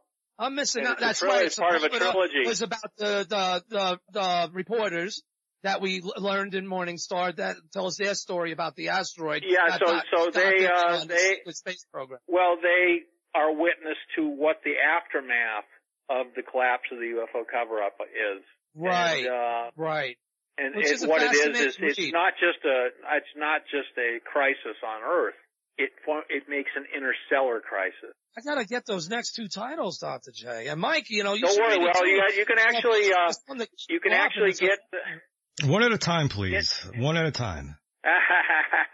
You can actually get the sequel to Morningstar Pass on Kindle now on Amazon. It's called To Rule the Night.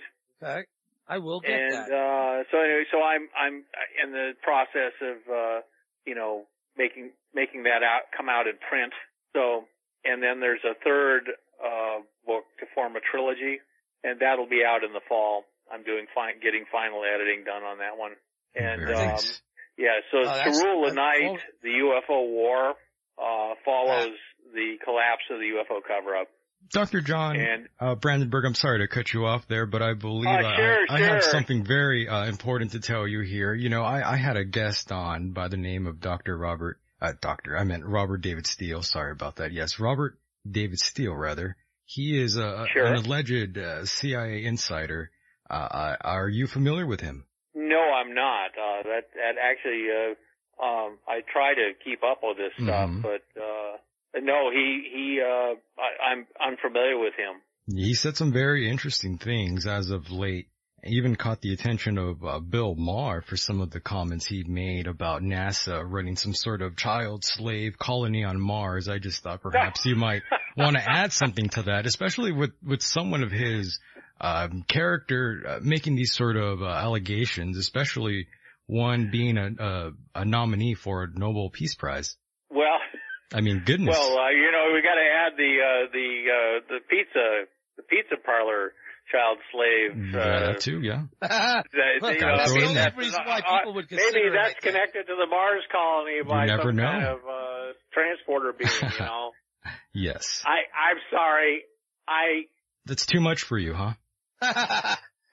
Well, by the way, if you read Morning Star Pass, The Collapse of the UFO Cover-Up, the subtitle is Absolute Secrecy Creates Absolute Power.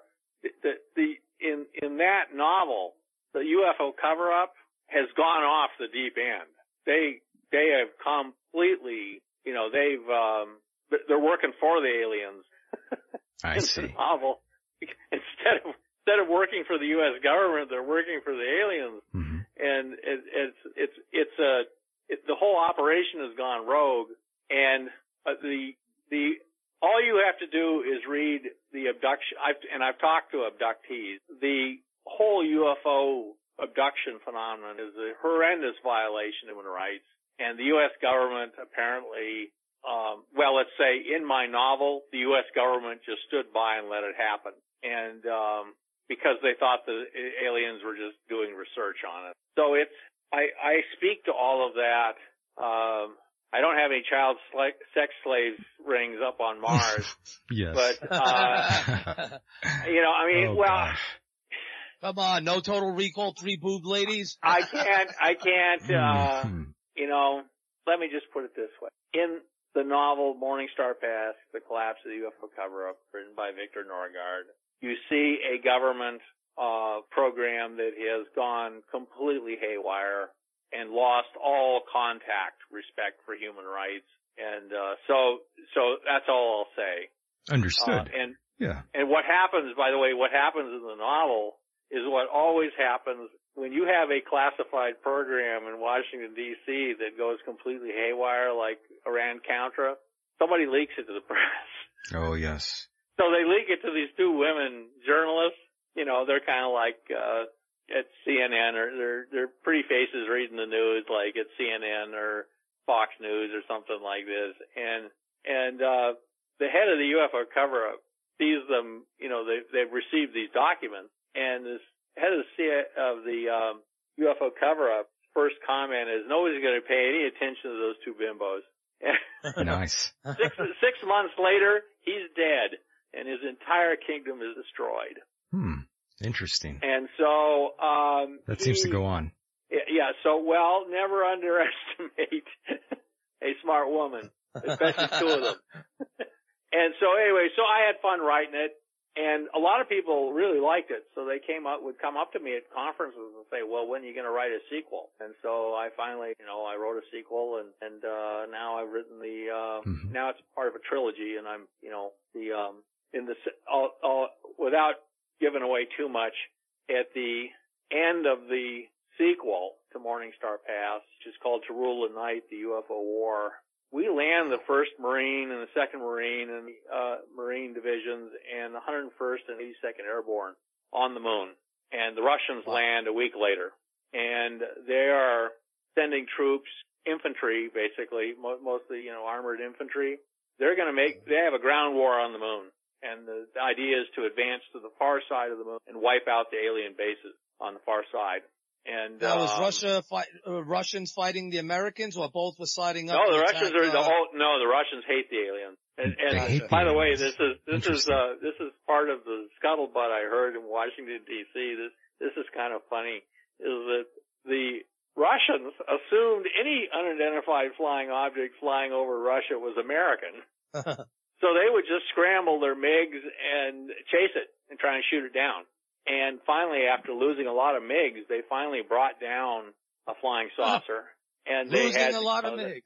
And then, so there's a bunch of Russian troops, in those furry hats that are approaching this thing, this crash saucer, and they pry it open with crowbars, and they look inside. Yet Amerikansky. These people are not Americans. Yes. But by that time, they were aware that the U.S. government was talking to the aliens, so they basically decided that the little short gray aliens were in cahoots. This is just the scuttlebutt I heard. I don't know if it's true or not. Yes. Well, the problem with ufology, I talked to a friend of mine who's a ufologist, and I said, his name Don Ecker, and I said, Don, the problem with this field is there are no facts.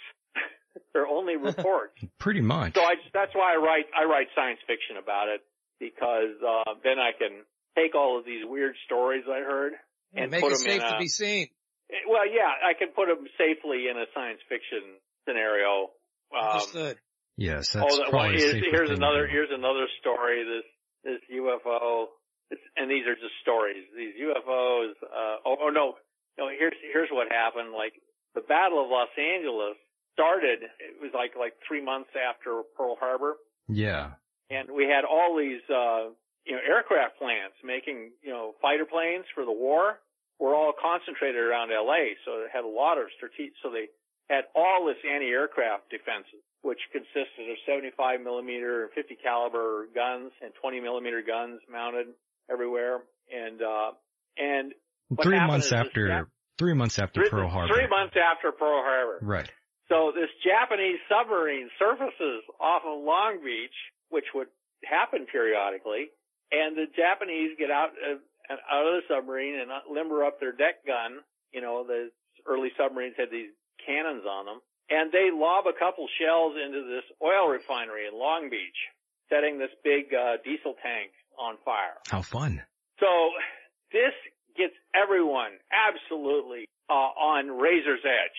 The next night, these 4 UFOs come flying in over L.A., and they fly right into a buzzsaw. I mean, every anti-aircraft gun in the whole L.A. area opens up on them and hammered them.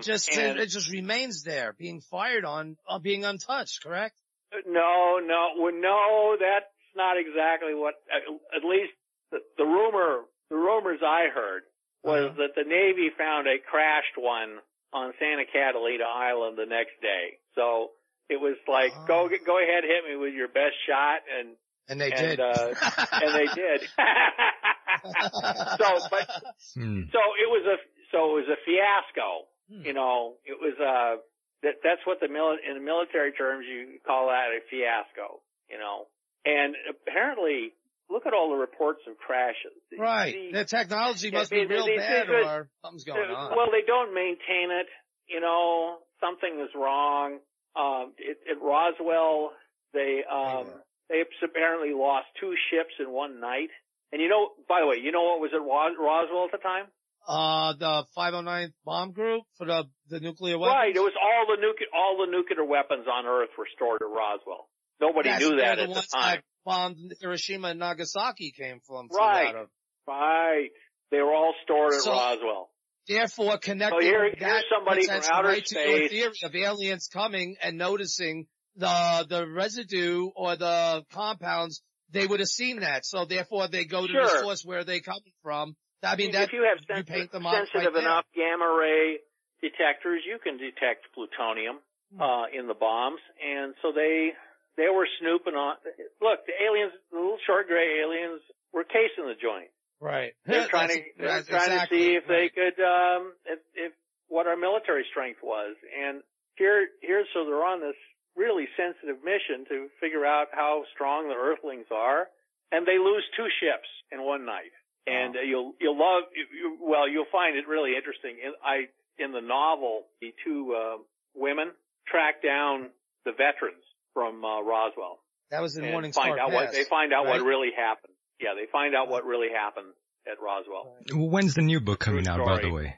Oh, the book's been out on Amazon. Oh, it's out already.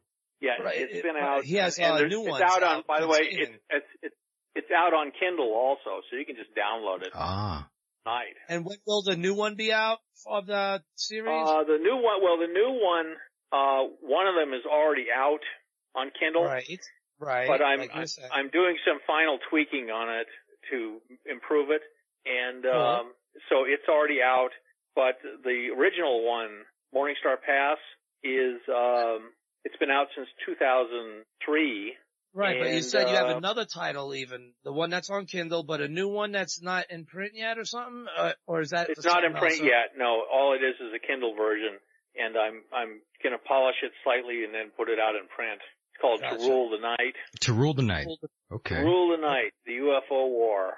Very nice. And that's going to be a good read. That's going to be yes. good. And John, Dr. Brandenburg, going back to what Gary was talking about earlier about if we are actually going to Mars, and Elon Musk has been one of those prominent figures who's been pushing that for quite some time. However, that date has been being pushed back further and further away. Oh, well, it's... You mean pushed ahead? Mars further is, away. Mars is not like going to the moon. It's a much more difficult. Oh yes, I can imagine. And much more expensive proposition. I don't think I think Elon Musk will end up helping the Mars thing, but I don't think he's going to be able to finance it by himself. Especially if he keeps running around with, what's his new girlfriend? He's got a new one. It's always a woman. Yeah, it's Olivia Hurd or something. She used to run around with the chief of those Pirates of the Caribbean guy. Oh, okay. She's crazy. I don't know. Anyway, so all he needs is another divorce, and he won't be able to go to. He won't be able to go to. He won't be able to go get even into orbit, much less go to Mars. And what the government needs is a rationale to go to Mars, and it's not to grow potatoes or watch dust devils. They need a really good reason to go to Mars. And I have, my DePietro and Molinar and Gary here and Richard C. Hoagland, we have handed a rationale to the U.S. government. Understood. And even alluding back to what Gary was saying about Mr. Pence saying that we were going to go back to the moon and boots on Mars. Boots on the face of Mars. And by the way, I would interpret that as a Freudian slip. Right. Hold on there. But afterwards, there were articles that came out saying that NASA was admitting that they don't have enough funding to land humans on Mars. So that kind of throws in that fork. But that's what they say. When Washington, all of this is code in Washington D.C. Thank you. We need a more budget, and of course, so they're negotiating how much this is going to cost, and that's what it seems like. The government may have discovered anti-gravity, so that will reduce drastically the cost of the Mars if it can be applied to this. Yes. Weren't you, to sidetrack for a moment, weren't you involved with some anti-gravity work, or I don't mean to be... Oh, well, yeah, I've been working on it since about 1986, about the same time I got involved. Listen to that, people. 1986. Anti-gravity's been working on. So, what happened is they found that they fired microwaves into this strangely shaped can down at Houston. Here, I want you to just realize something. Mm-hmm. All of the pictures of the face at Cydonia, yes, the face at Galaxis Chaos, were provided by the U.S. government. All of it has been provided by the U.S. government. The first evidence for extraterrestrial life from a Mars meteorite, that was done by the U.S. government. I see. Well, really, the scientists had to go through the U.S. government to prove it. Yes. Yeah. Now the U.S. government has shown that if you fire microwaves into this weird-shaped can, it produces thrust, even though that's a violation of presently understood laws of physics. But if you have you have a gravity EM unification theory like I do, it explains it. Whoa. It's going to be thanks to you. We're going to have our fleet of flying black shields Well, they've had this for a long time, I think. Gotcha. Yeah, I think that there's evidence that the Germans developed it during World War II, but they couldn't power it. They didn't have any power sources for it. Right. So they made something that could fly for like a minute. Plus the movie, what was that movie? The one with the Nazis on the moon. What was the name of that? Oh, Iron Sky. Yeah. Yeah. Something like that, right?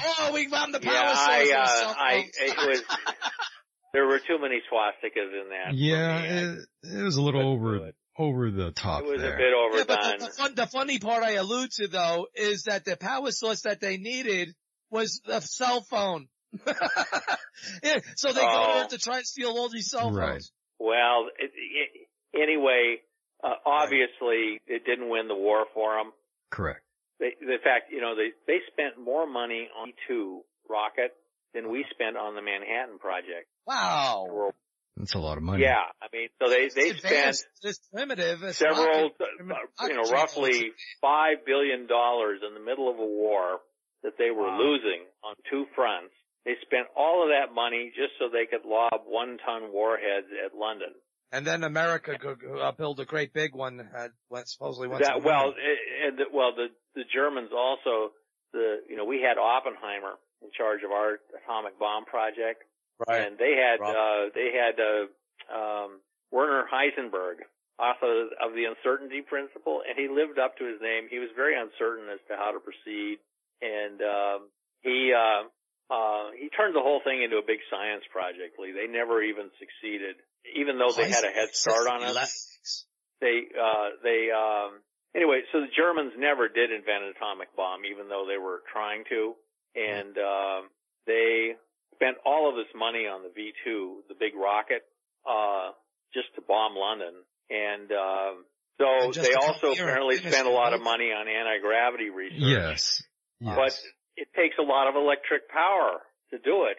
And they ended up with something that it needed a long extension cord to fly.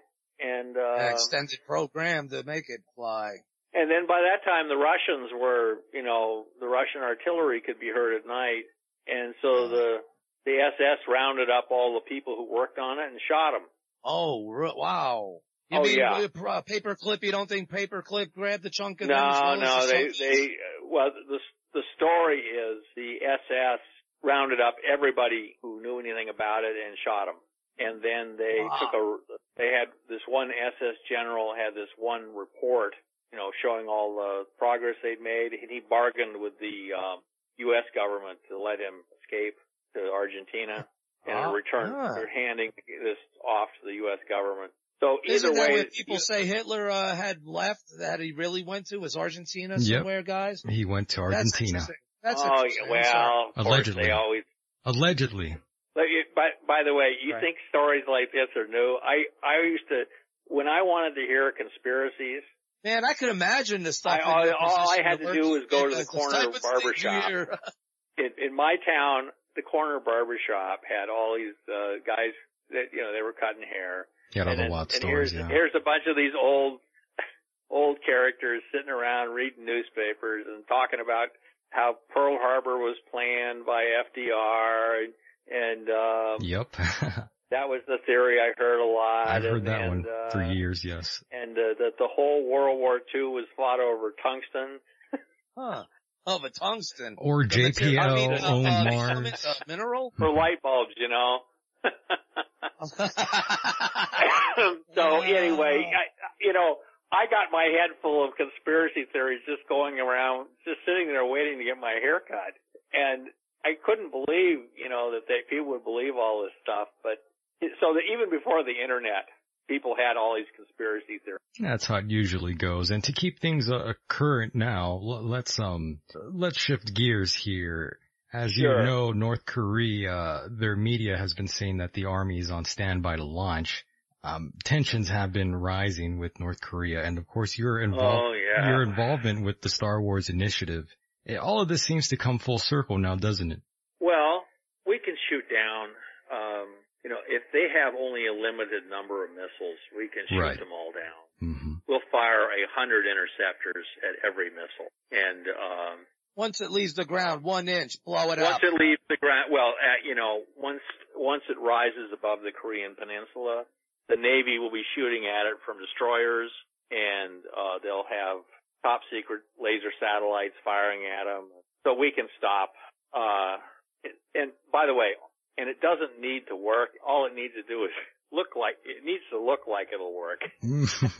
Right. That was the whole thing of Star Wars. Is it was basically a psychological ploy against the Russians. Yeah, some good things came out of that. Some good experiments. And it was successful. Right. It scared the hell out of them. And, cause they didn't have the computers or the sensors or sensation we had. And, I worked on the Clementine, the moon, where we tested all of the miniature sensors and stuff, and they all worked great. So you can be sure, here's the real problem with South Korea. Sure. The problem with Korea, and I worked in Washington, boy, we would just come back to the Korean problem all the time. Just gave everybody headaches. And here's the problem. North Korea and South Korea. South Korea is our allies. They have the same personality as North Korea. Right. They don't like listening to advice from anybody. Yes. So we told them after the end of the Korean War, move your capital from Seoul, which is 30 miles from the border. South more, yeah. Move it down to Busan, down in the very south of the Korean Peninsula, so it can be defended. No. They wouldn't. They just absolutely refused.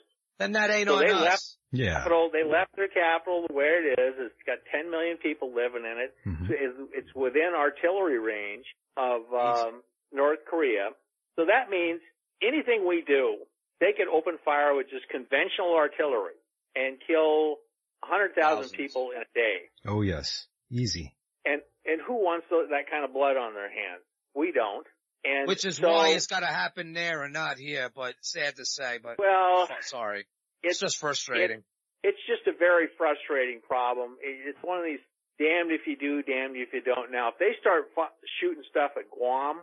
Oh yeah. That might happen. That might happen. Then we're going to start shooting down their missiles and things like that. If they start shooting at actual U.S. territory, then that's a different, but just them testing stuff into the Sea of Japan. Sure. We don't want to start another Korean War over there. I really don't want to see that either. I don't think anybody wants to see us go to war. We're on the verge of the greatest discoveries in the world.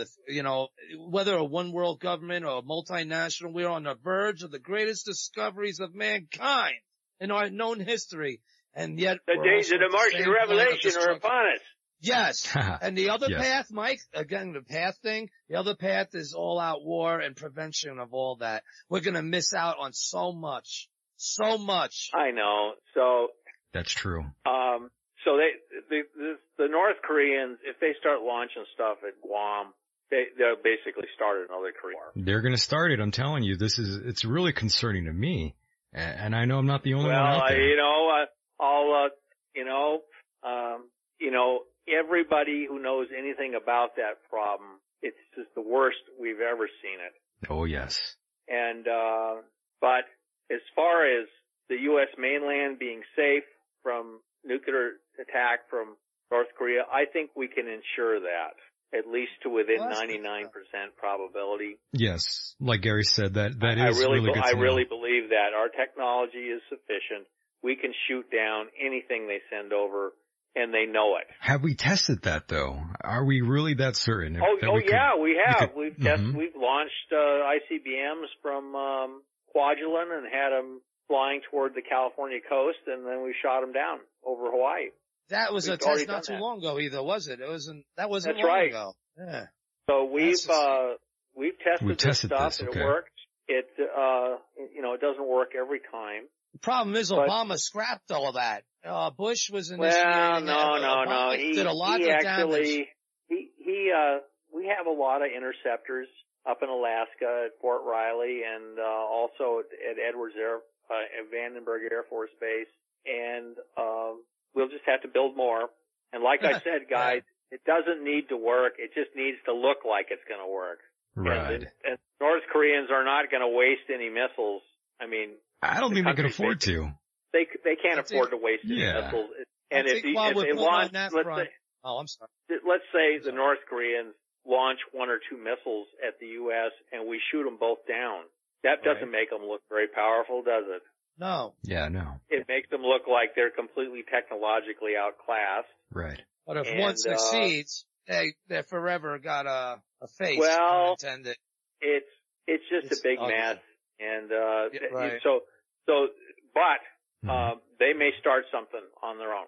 See, that's why. What's more frightening, this scenario, that's our reality, or the case scenario like in Morningstar Pass? I mean, we're faced with something that has so much potential that could be good for us and our planet that should inspire the space race has still been on. Dr. J, it's been silent. You remember, I used to talk about the space race all the time. It's still on. Sure. The Chinese have their plans. Even Iran now wants to have their plans. I don't think it's a good idea, but I commend the vision and the spirit of what we need to embrace and what we need to really lead. We need America to lead us all into space. And Hawking's right there. We need to get into space. Yeah, I mean, that's all fine and well. And I agree with you, Gary, but my goodness, we need to first somehow unite the people. It seems like, we're still, look what happened earlier. Most of them want us dead. But remember, they're being succumbed today by these nuts. Look what happened. Either way, we have to take the lead and we'll have side friends and whatever we could participate. That's not what I'm talking about though, Gary. I'm talking about the whole, the whole protesting, the protesters who were struck at this white nationalist rally. I mean, there's a civil uprising going on, and before we could even get to Mars or the moon, look what they're doing, and they're putting themselves in the maintenance of traffic. We gotta really, we really gotta put something here together to stop this sort of thing happening. The human race can't be really reformed. Remember what they were doing when the Ark was built. A bunch of scoundrels, and about the best you can do. The best you can do is change the subject of conversation. Back to Mars. Going to Mars, so finding a dead civilization. If there was any time to announce the discovery of a dead civilization on Mars by the Trump administration, it would be tomorrow. Actually, I don't think it's too far with someone like Trump. Either him or someone else may be better primed for that mindset to be that disclosure president. I don't think so, man. That guy's just bought and sold, like all of them. Let me tell you something. I raised 2 small children. Gary can attest to this. Yes. I had to raise 2 children from one was 6 months old and one was 2 years old. And I raised them myself. And one of the chief tools of being a parent is distraction. Yeah. If they get upset about something, look at this. Anyway, I think that the U.S. government is preparing to announce that there is a possible dead civilization on Mars, and they'll probably not talk about them being nuked immediately. They'll just talk about dead civilization, and then they'll finally say, "Oh, I guess it's true," and they'll do that because they want to go to Mars. Now, if we go to Mars and the Chinese can't go because they don't have good enough rockets, how does that make us look? Makes us look.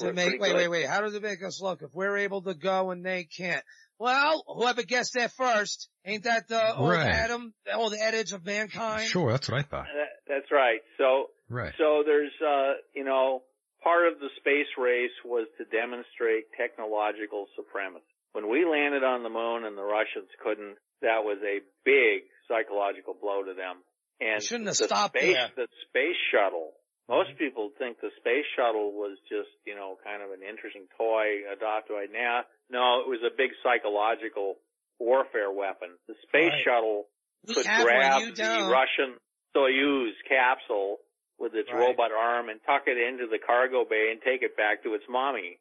The Russians were so concerned about the space shuttle and its psychological implications, because they're very conscious of propaganda. Right.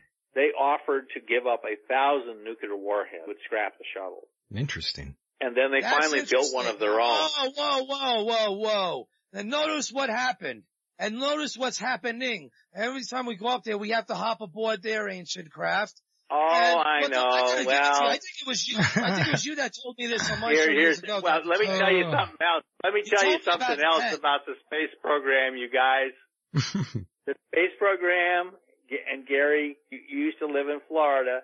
The Space Coast votes Republican. The scientists and engineers who work in the space program, most of them are Republican. Right. And guess what that means? That means if you want to carry Florida, if you're a Democrat and you want to carry Florida, what you do is you try and have as many layoffs in the space program as possible. That's horrible. So they shut down. Well, yeah, that's why I got laid off. Yeah, and it was bullshit. Well, yeah, it was, you know Florida, my feelings on that. The people who win Florida in the presidential contest, they usually win the election. Right. So the space program is now also a political football. So the Republicans it's very much in their interest to pour money into a Mars program simply because it guarantees that they'll win Florida. Well, it seems they want more than Mars. They're talking about space, a space force. They're talking about even six-figure income people to help defend against aliens. I mean, whether it's micro beasties or the big thing. I know. You got to earn that money. You know what I'm saying? I mean, I find it incredible, Dr. Gary, you know I never try to explain everything. That's how it goes. Right. You were on my show once and you told me a story about the Russians' capability and how their feasibility and mindset was. How you told me a story about the pen. How much money we spent on the pen and the Russians solved it by 5 cents. You told me what? They brought a pencil. Right? That's right. And that's basically, you said well, that's kind you of can like do that. Our agencies work. Well, here, we spent $5 million developing a pen that would write in zero gravity. The Russians just brought along grease pencils for their cosmonauts. So they saved money that way. But when it came to funding their moon rocket, the N1, the Russian government only gave the Russian scientists half the money they asked for. So the result of N1, the Russian moon rocket blew up over and over again. By the way, guys, it's getting really late for me. Yeah, it's getting late. You've been here a little over an hour. It's getting pretty late, and I just got out of the hospital recently. Yes. So I'm going to have to head head off to Dreamland. Yes. Not the Site 51 Dreamland. Understood. Just down the hall. Love that. Once again, thank you so much, Dr. John Brandenburg, for being on the program, and hopefully. Well, thank you. It's a great honor. Yes, hopefully we could to be on your program. Thank you so much. Hopefully we could touch base again in the near future. And before, I believe we'll have more to talk about in the near future. And before I let you go here, go ahead and plug anything you want, your website, anything else. Well, you're free to do so. The great novel, Morning Star Pass, The Collapse of the UFO Cover-Up is out on Kindle now, so anyone can download it. And, there's a sequel to it, called To Rule the Night, The UFO War. That's out also on Kindle. Then, there's also Death on Mars, which is all of the evidence, the story of our investigation, that led to the discovery of a dead civilization on Mars. Someone apparently by nuclear warfare. Right. Yeah. So those important things are out on Amazon.com, and anybody who wants to know why Congressman Rohrabacher would ask NASA why, if there's a dead civilization on Mars, it's because of my book. But that's nice. Yeah, it's a good tag there. There you go. It is. Very okay, cool. guys, but I'm going to have to let you go tonight. Yes. And it's been great talking to you. Get some rest. Thank you so much. Good night. Take care. Yeah, I really better. Talking to you in the Martian Revelation, my friend's upon us, and I'm glad you're still around because you're a big part of it. I can already imagine my cardiologist frowning. Oh, I tell him how late I stayed up. Good night, my friend. But I enjoyed it. Yes, good night. I enjoyed it. Yes, take care. So anyway, you guys have a great night. Bye-bye. Bye-bye. God bless you. And that was Dr. John Brandenburg, a great guest. Very fascinating material we discussed here, of course. And if anybody wants to call in, that number is 760-332-8724. One more time, 760-332-8724. I definitely want to talk to you if anyone is still alive out there. Anyone with a pulse, go ahead and call in. I'd like to talk to you. Well, we got to scratch the surface on many things. He gave out also some pertinent information. And like I said with Dr. J, you got to read between the lines a lot, Sure. Everything's policy. And I think you've seen, Mike, what I was trying to say, right? Yeah, I understand. I've talked to many before and even through emails who they still can't really disclose much. Right. So it's like anything we do get, we have to try and figure things out. And, especially when there's something that is there openly trying to figure out, like that guy's answer to that congressman, blowing him off, not even wanting to ask him. He gave him a little bit of an attitude, huh? Yeah, big time. And notice how he lowered his eyes up, but then he goes, oh, well, we do need to know what's really going on. Yeah, no kidding. At least he might have agreed that much, but he has to abide and live like the Bible of the policy that's set up for them. That's the whole conundrum with this and what I'm involved in. And that's the only thing that makes sense, Mike, is to what this acclamation thing that I got Hoagland painted and describing.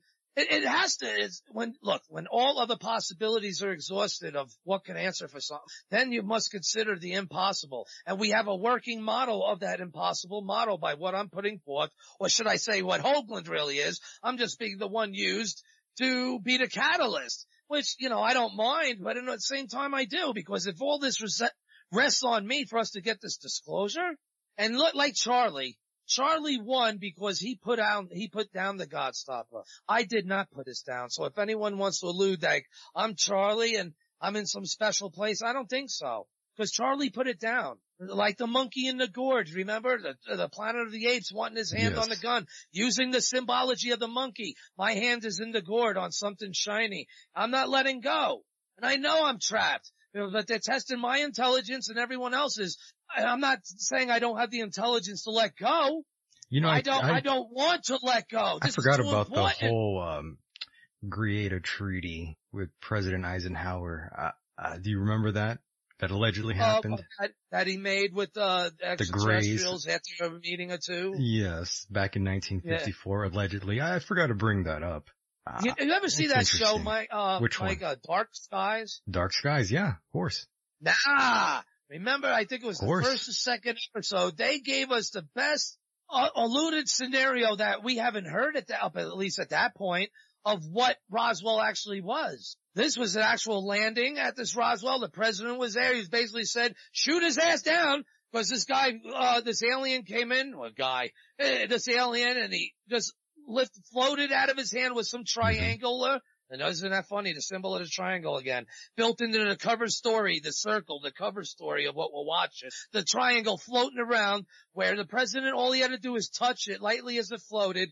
And he said, shoot that ship down and shoot that shit down. They're not leaving nowhere. And people were like, why? And he goes, just do it. And then they shot as the craft was taken off because they shot the alien or some crap.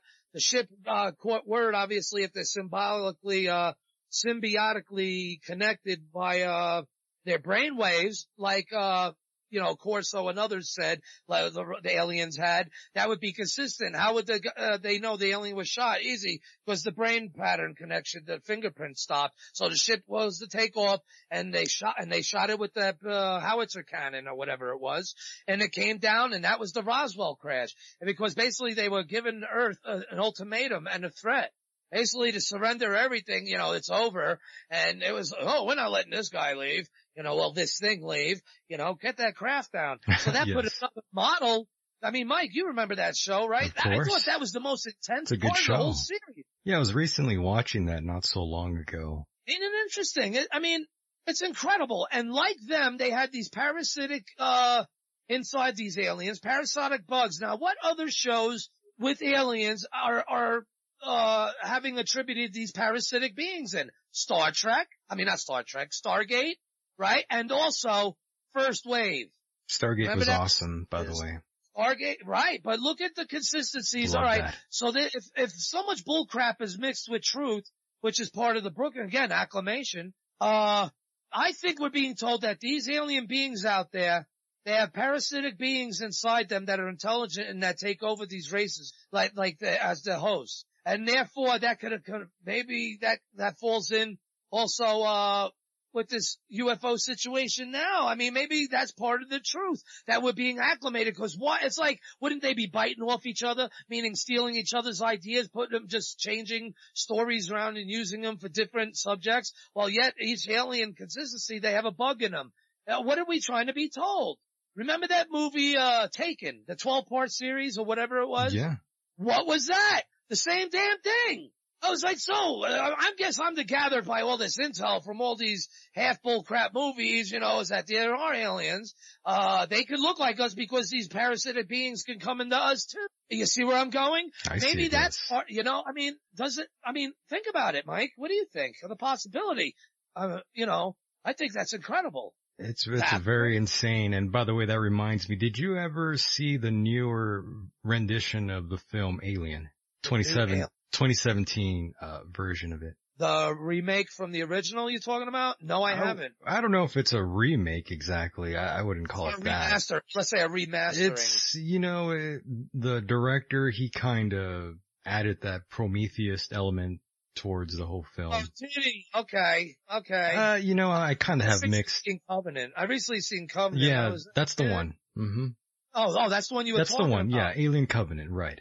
Oh, that's what that's supposed to be? It was supposed to be a remake of a different time of the same thing? It's kind of like Prometheus in a way. They added those elements in there. Well, definitely when I see Prometheus, I was like, what the hell? I've seen that scene somewhere before. Yeah, I don't know if I liked it too much now that I'm thinking about it. I kind of didn't. I mean, it left a lot of things. They didn't really answer everything. Right. Mm-hmm. Exactly.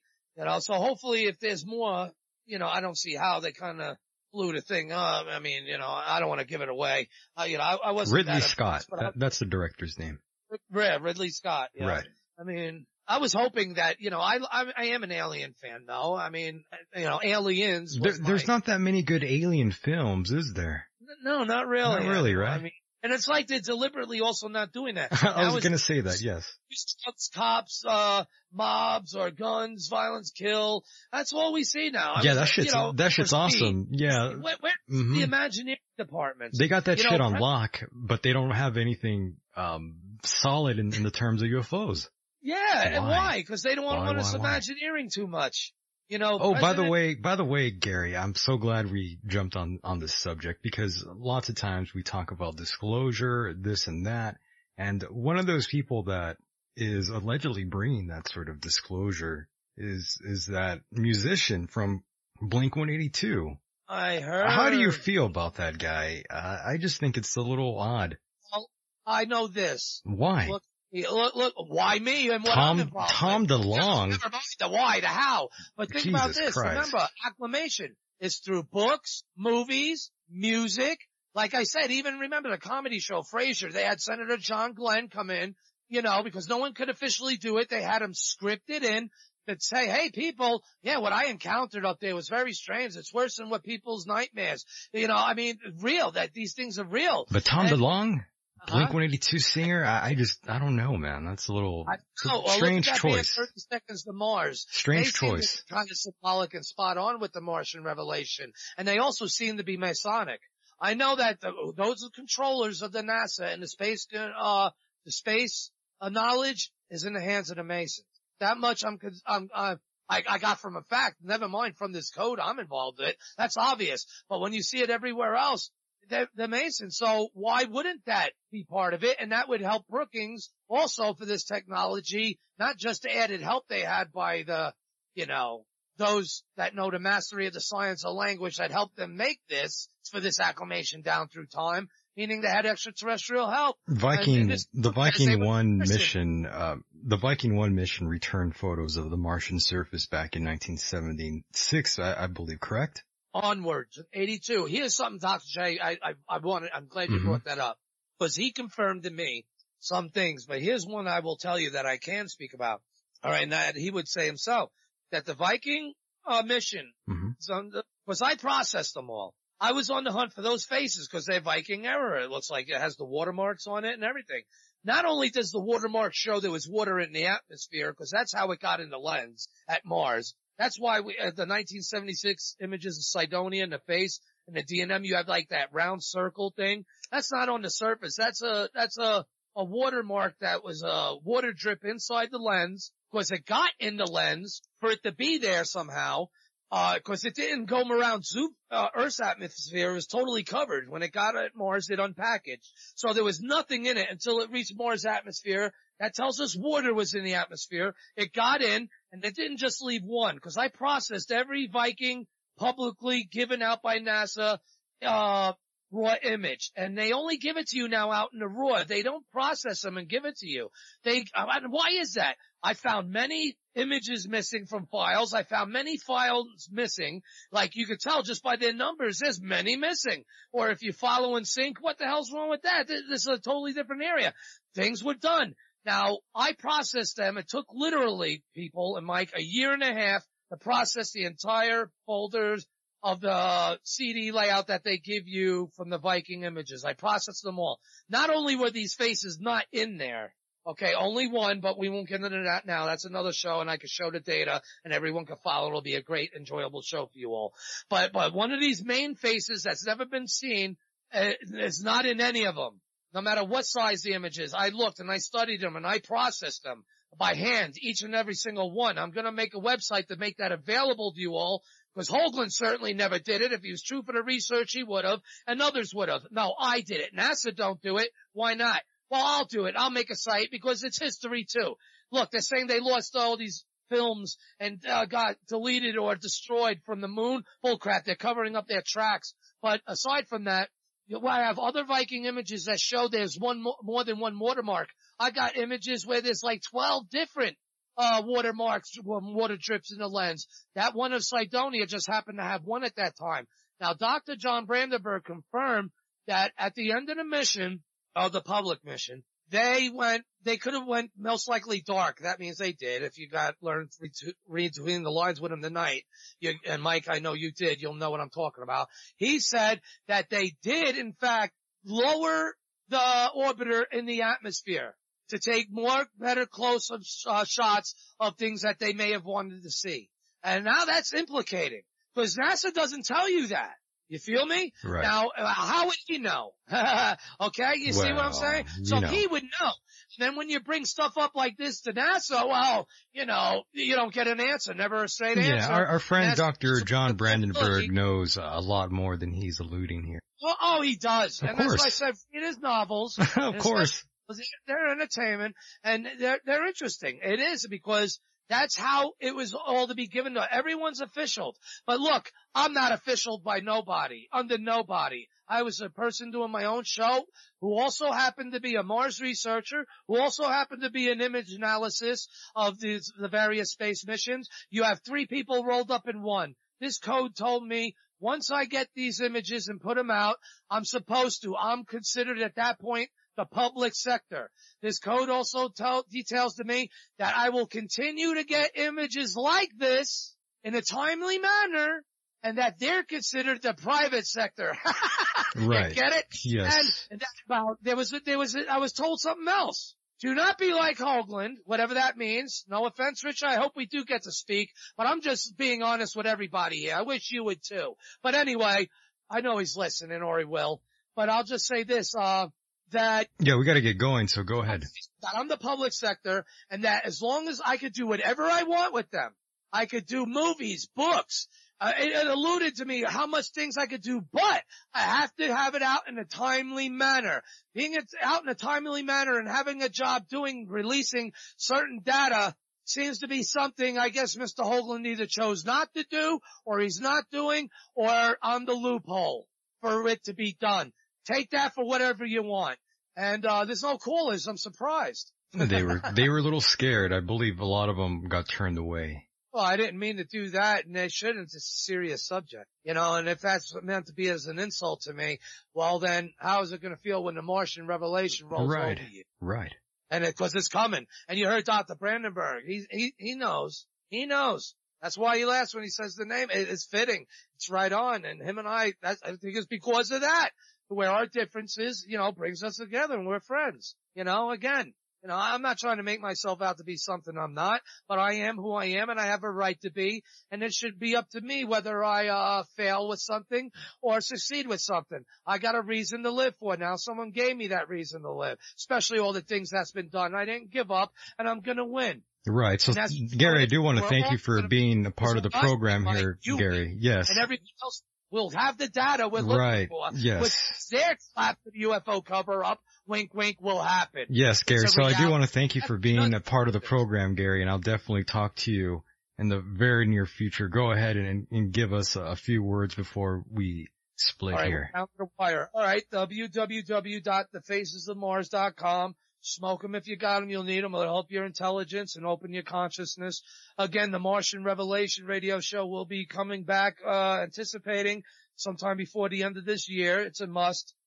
Maybe that will be the catalyst too to help us all get the truth again, because maybe then that's what it'll take for someone to call in and anonymously or not and provide us with maybe they'll feel bad or maybe they'll just say now's the time. Whatever it is, disclosure's upon us, the Martian Revelation's upon us.